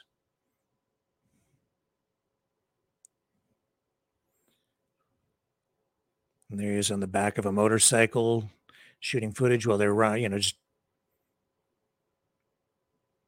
heading down the road and using these motorcycles for enhanced mobility so they can get around on all kinds of terrain and get off road, making it more difficult to be chased, I think, by people in cars or defense forces.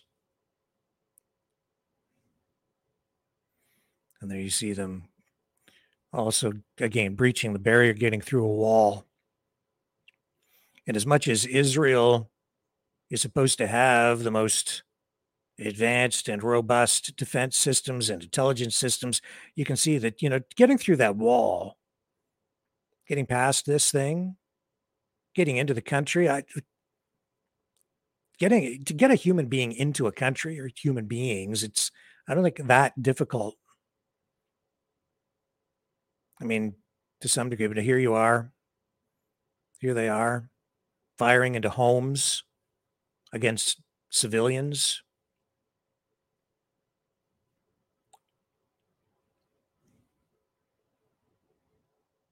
There's nothing brave about what they're doing here. Nothing. Go in as a group, armed up, and you attack unarmed, innocent civilians. They don't shoot back.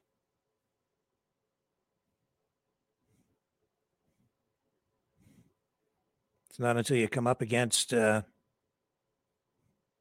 security detail or Israeli military that, you're in any kind of danger or threat. To go and do this is, I would say, it's cowardly. Doesn't make you. That's my take on it, and I'm not in any way justifying what is happening on the other side either. Innocent civilians being killed. This is, in my estimation, a war crime. I don't care how anybody tries to justify this. That's what you're witnessing right now. This is just straight up murder. These people are helpless. These victims. Politics, history, everything aside, it does not matter. As far as I'm concerned, no justification for what we're witnessing right now. This is terrible. الله أكبر والعزة للإسلام والمسلمين تمكنوا من رقابهم المجاهدين والمقاتلين طاهر يا حاج أيوة اكسر taking down a security camera of some kind. أيوة روح تمام شاط And then this grenade launcher. خذوا ساتر أباتشي. This is the reality that is right now in Israel and Gaza.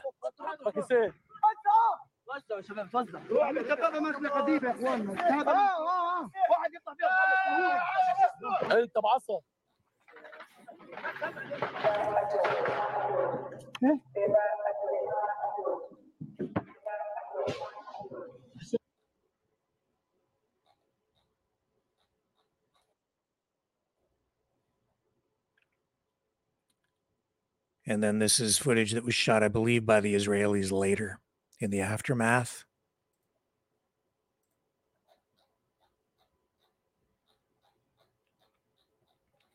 Showing the bodies.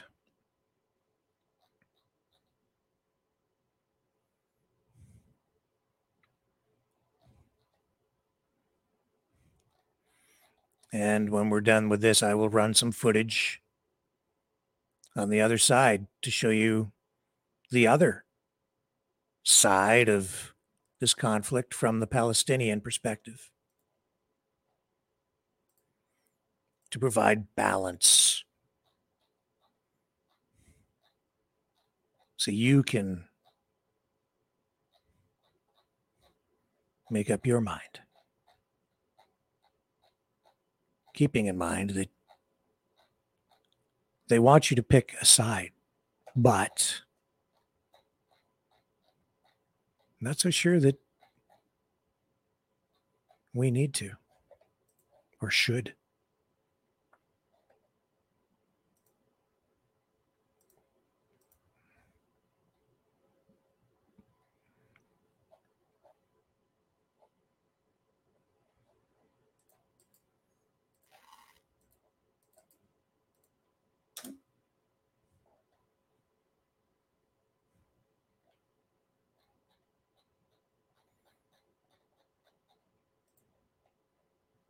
And then you can see that, I'm sorry, those are burned bodies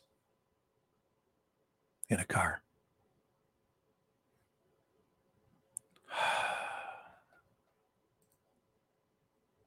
Burned bodies.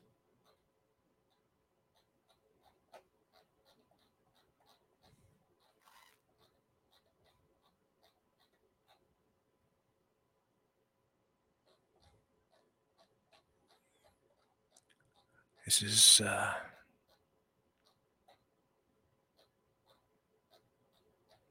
reality.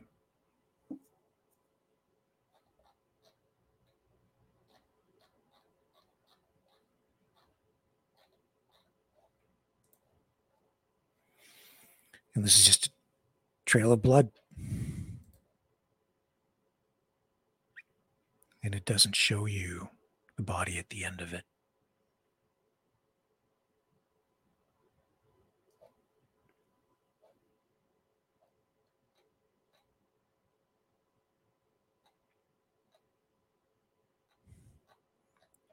And you can't unsee that once you've seen it.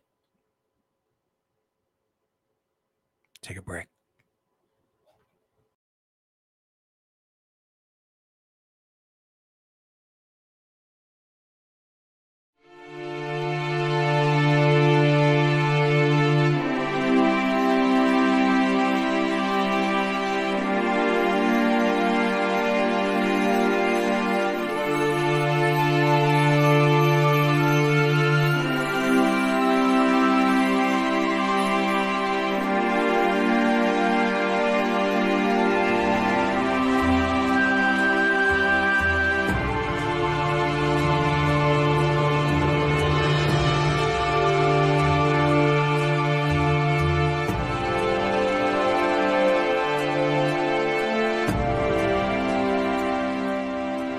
Maverick News.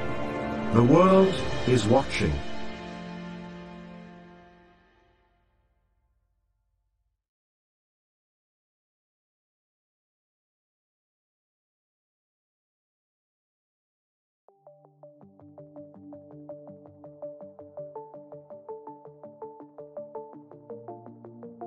Greetings, brave Mavericks. Our quest for truth continues. We go beyond fake news. Together we expose propaganda. Together we pull others out of rabbit holes. We are maverick thinkers. We are all unique individuals. Defenders of individual rights and freedoms. Credible. Trusted. Grounded in reality. Maverick News. Maverick News. Defending free speech. Free speech. Donate at freedomreporters.com. Do it now. Tomorrow may be too late. Maverick News. The world is watching.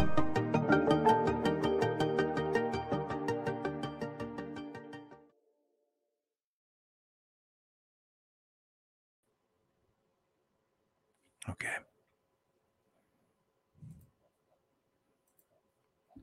More reality, but this is from the other side. Again, very graphic footage. You may not want to watch this. But this is truth. At least it appears to be truth these days with so much editing and manipulation. Question everything. This appears to be close to the truth.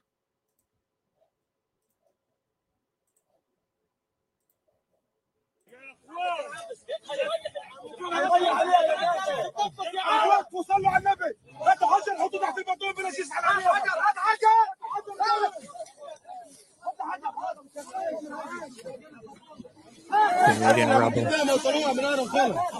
Trying to save someone. You can see his arm.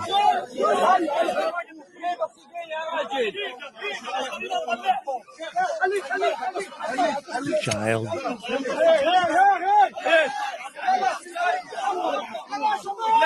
Trying to get all of the his beams and gravel and debris off so they can pull him out.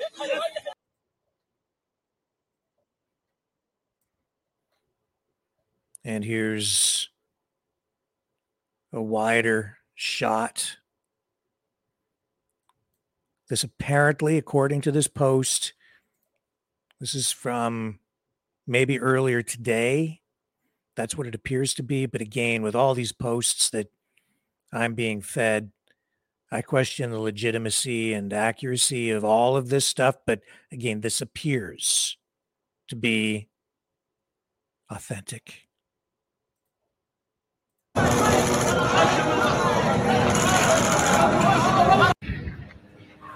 People still trying to get a body from under the rubble of the house. The artillery keep bombing the warplanes. As you know, it's a refugee camp, the Stop refugee camp. It's so crowded.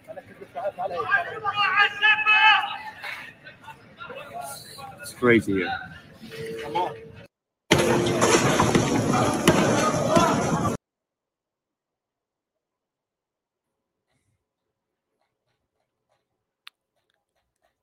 And there is more. Here's an explosion in Gaza.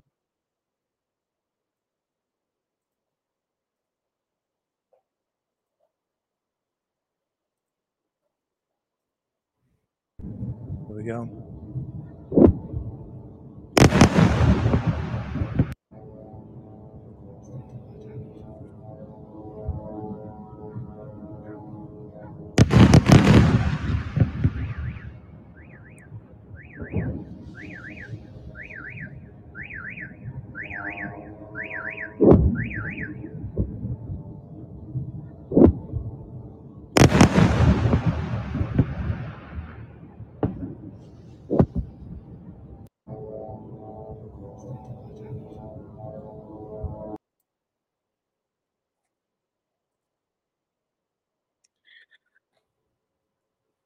And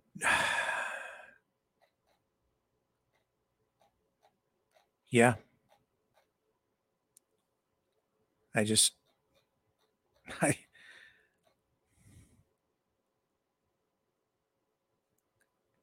I don't know even how to respond to some of this insanity. And here's a post from Al Jazeera, which captions this as saying UN says Gaza Health Ministry death tolls in previous wars credible or something. I'm not even going to show you this because you know why? This is a picture of what appear to be body bags, but I can't authenticate that. I don't even know when this was shot. And I'm not sure if it's current, old, where it was taken. And that's the problem with a lot of the information we're being fed is we just don't know. Here's some photos of some of the explosions that this appears to be authentic. Explosions in Gaza from some of the attacks from Israel. And yeah, I mean, we're told that Hamas uses the civilians there as human shields. They actually, there are reports that they've been preventing the civilians from actually leaving because they want them staying there to use them as shields. And there's a long history of Hamas using apartment buildings, even hospitals, to position equipment and personnel around them in the hope that they won't be attacked there. You know, the thing is, we're seeing both sides try to portray the other as being less than human. dehumanizing the other side. By dehumanizing their enemy, it justifies to them killing their enemy. It also allows them to indoctrinate their military personnel into a way of thinking.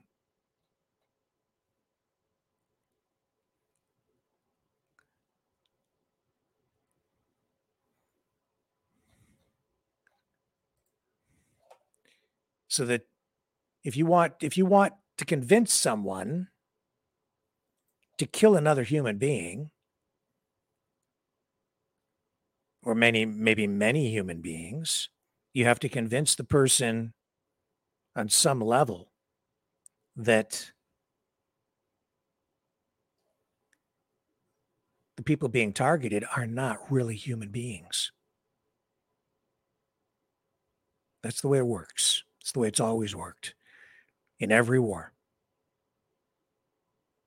Indeed, they want to convince you. Both sides are trying to convince you that either the Israelis or the Palestinians or Hamas or whomever, they're not really human. They're doing that in various ways right now, using social media, bombarding us with messaging. They're subhuman. They're human animals, they say.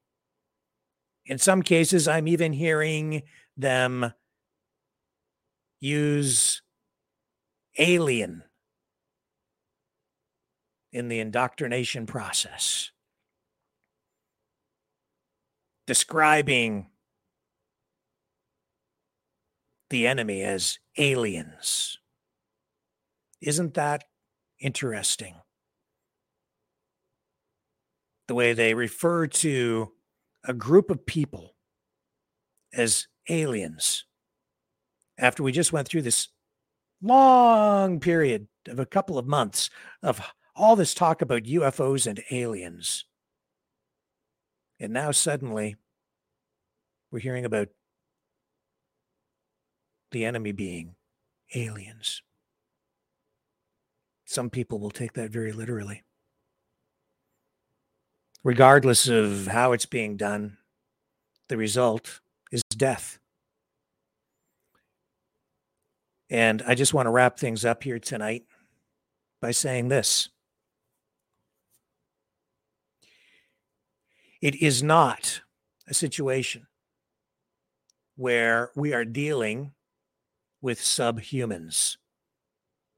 Regardless of what side you are on, regardless of how you view this war,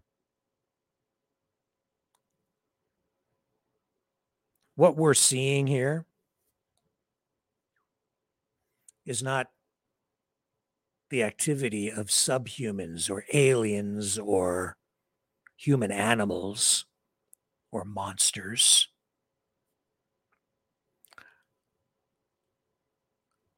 I have to tell you, what we're seeing here, it's all happening not because the people involved are less than human. It's happening because they're human. And what we're witnessing right now is the worst, the absolute worst of humanity.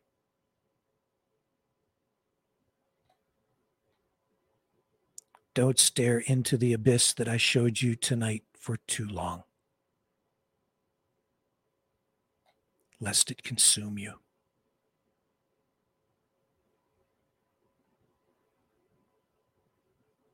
I love you guys.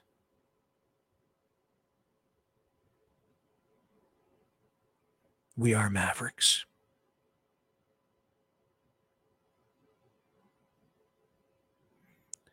We don't have to pick one side or the other. there's a better path forward. We'll explore that in more depth tomorrow night. Join me here, 6 p.m. Eastern Standard Time. On the flip side.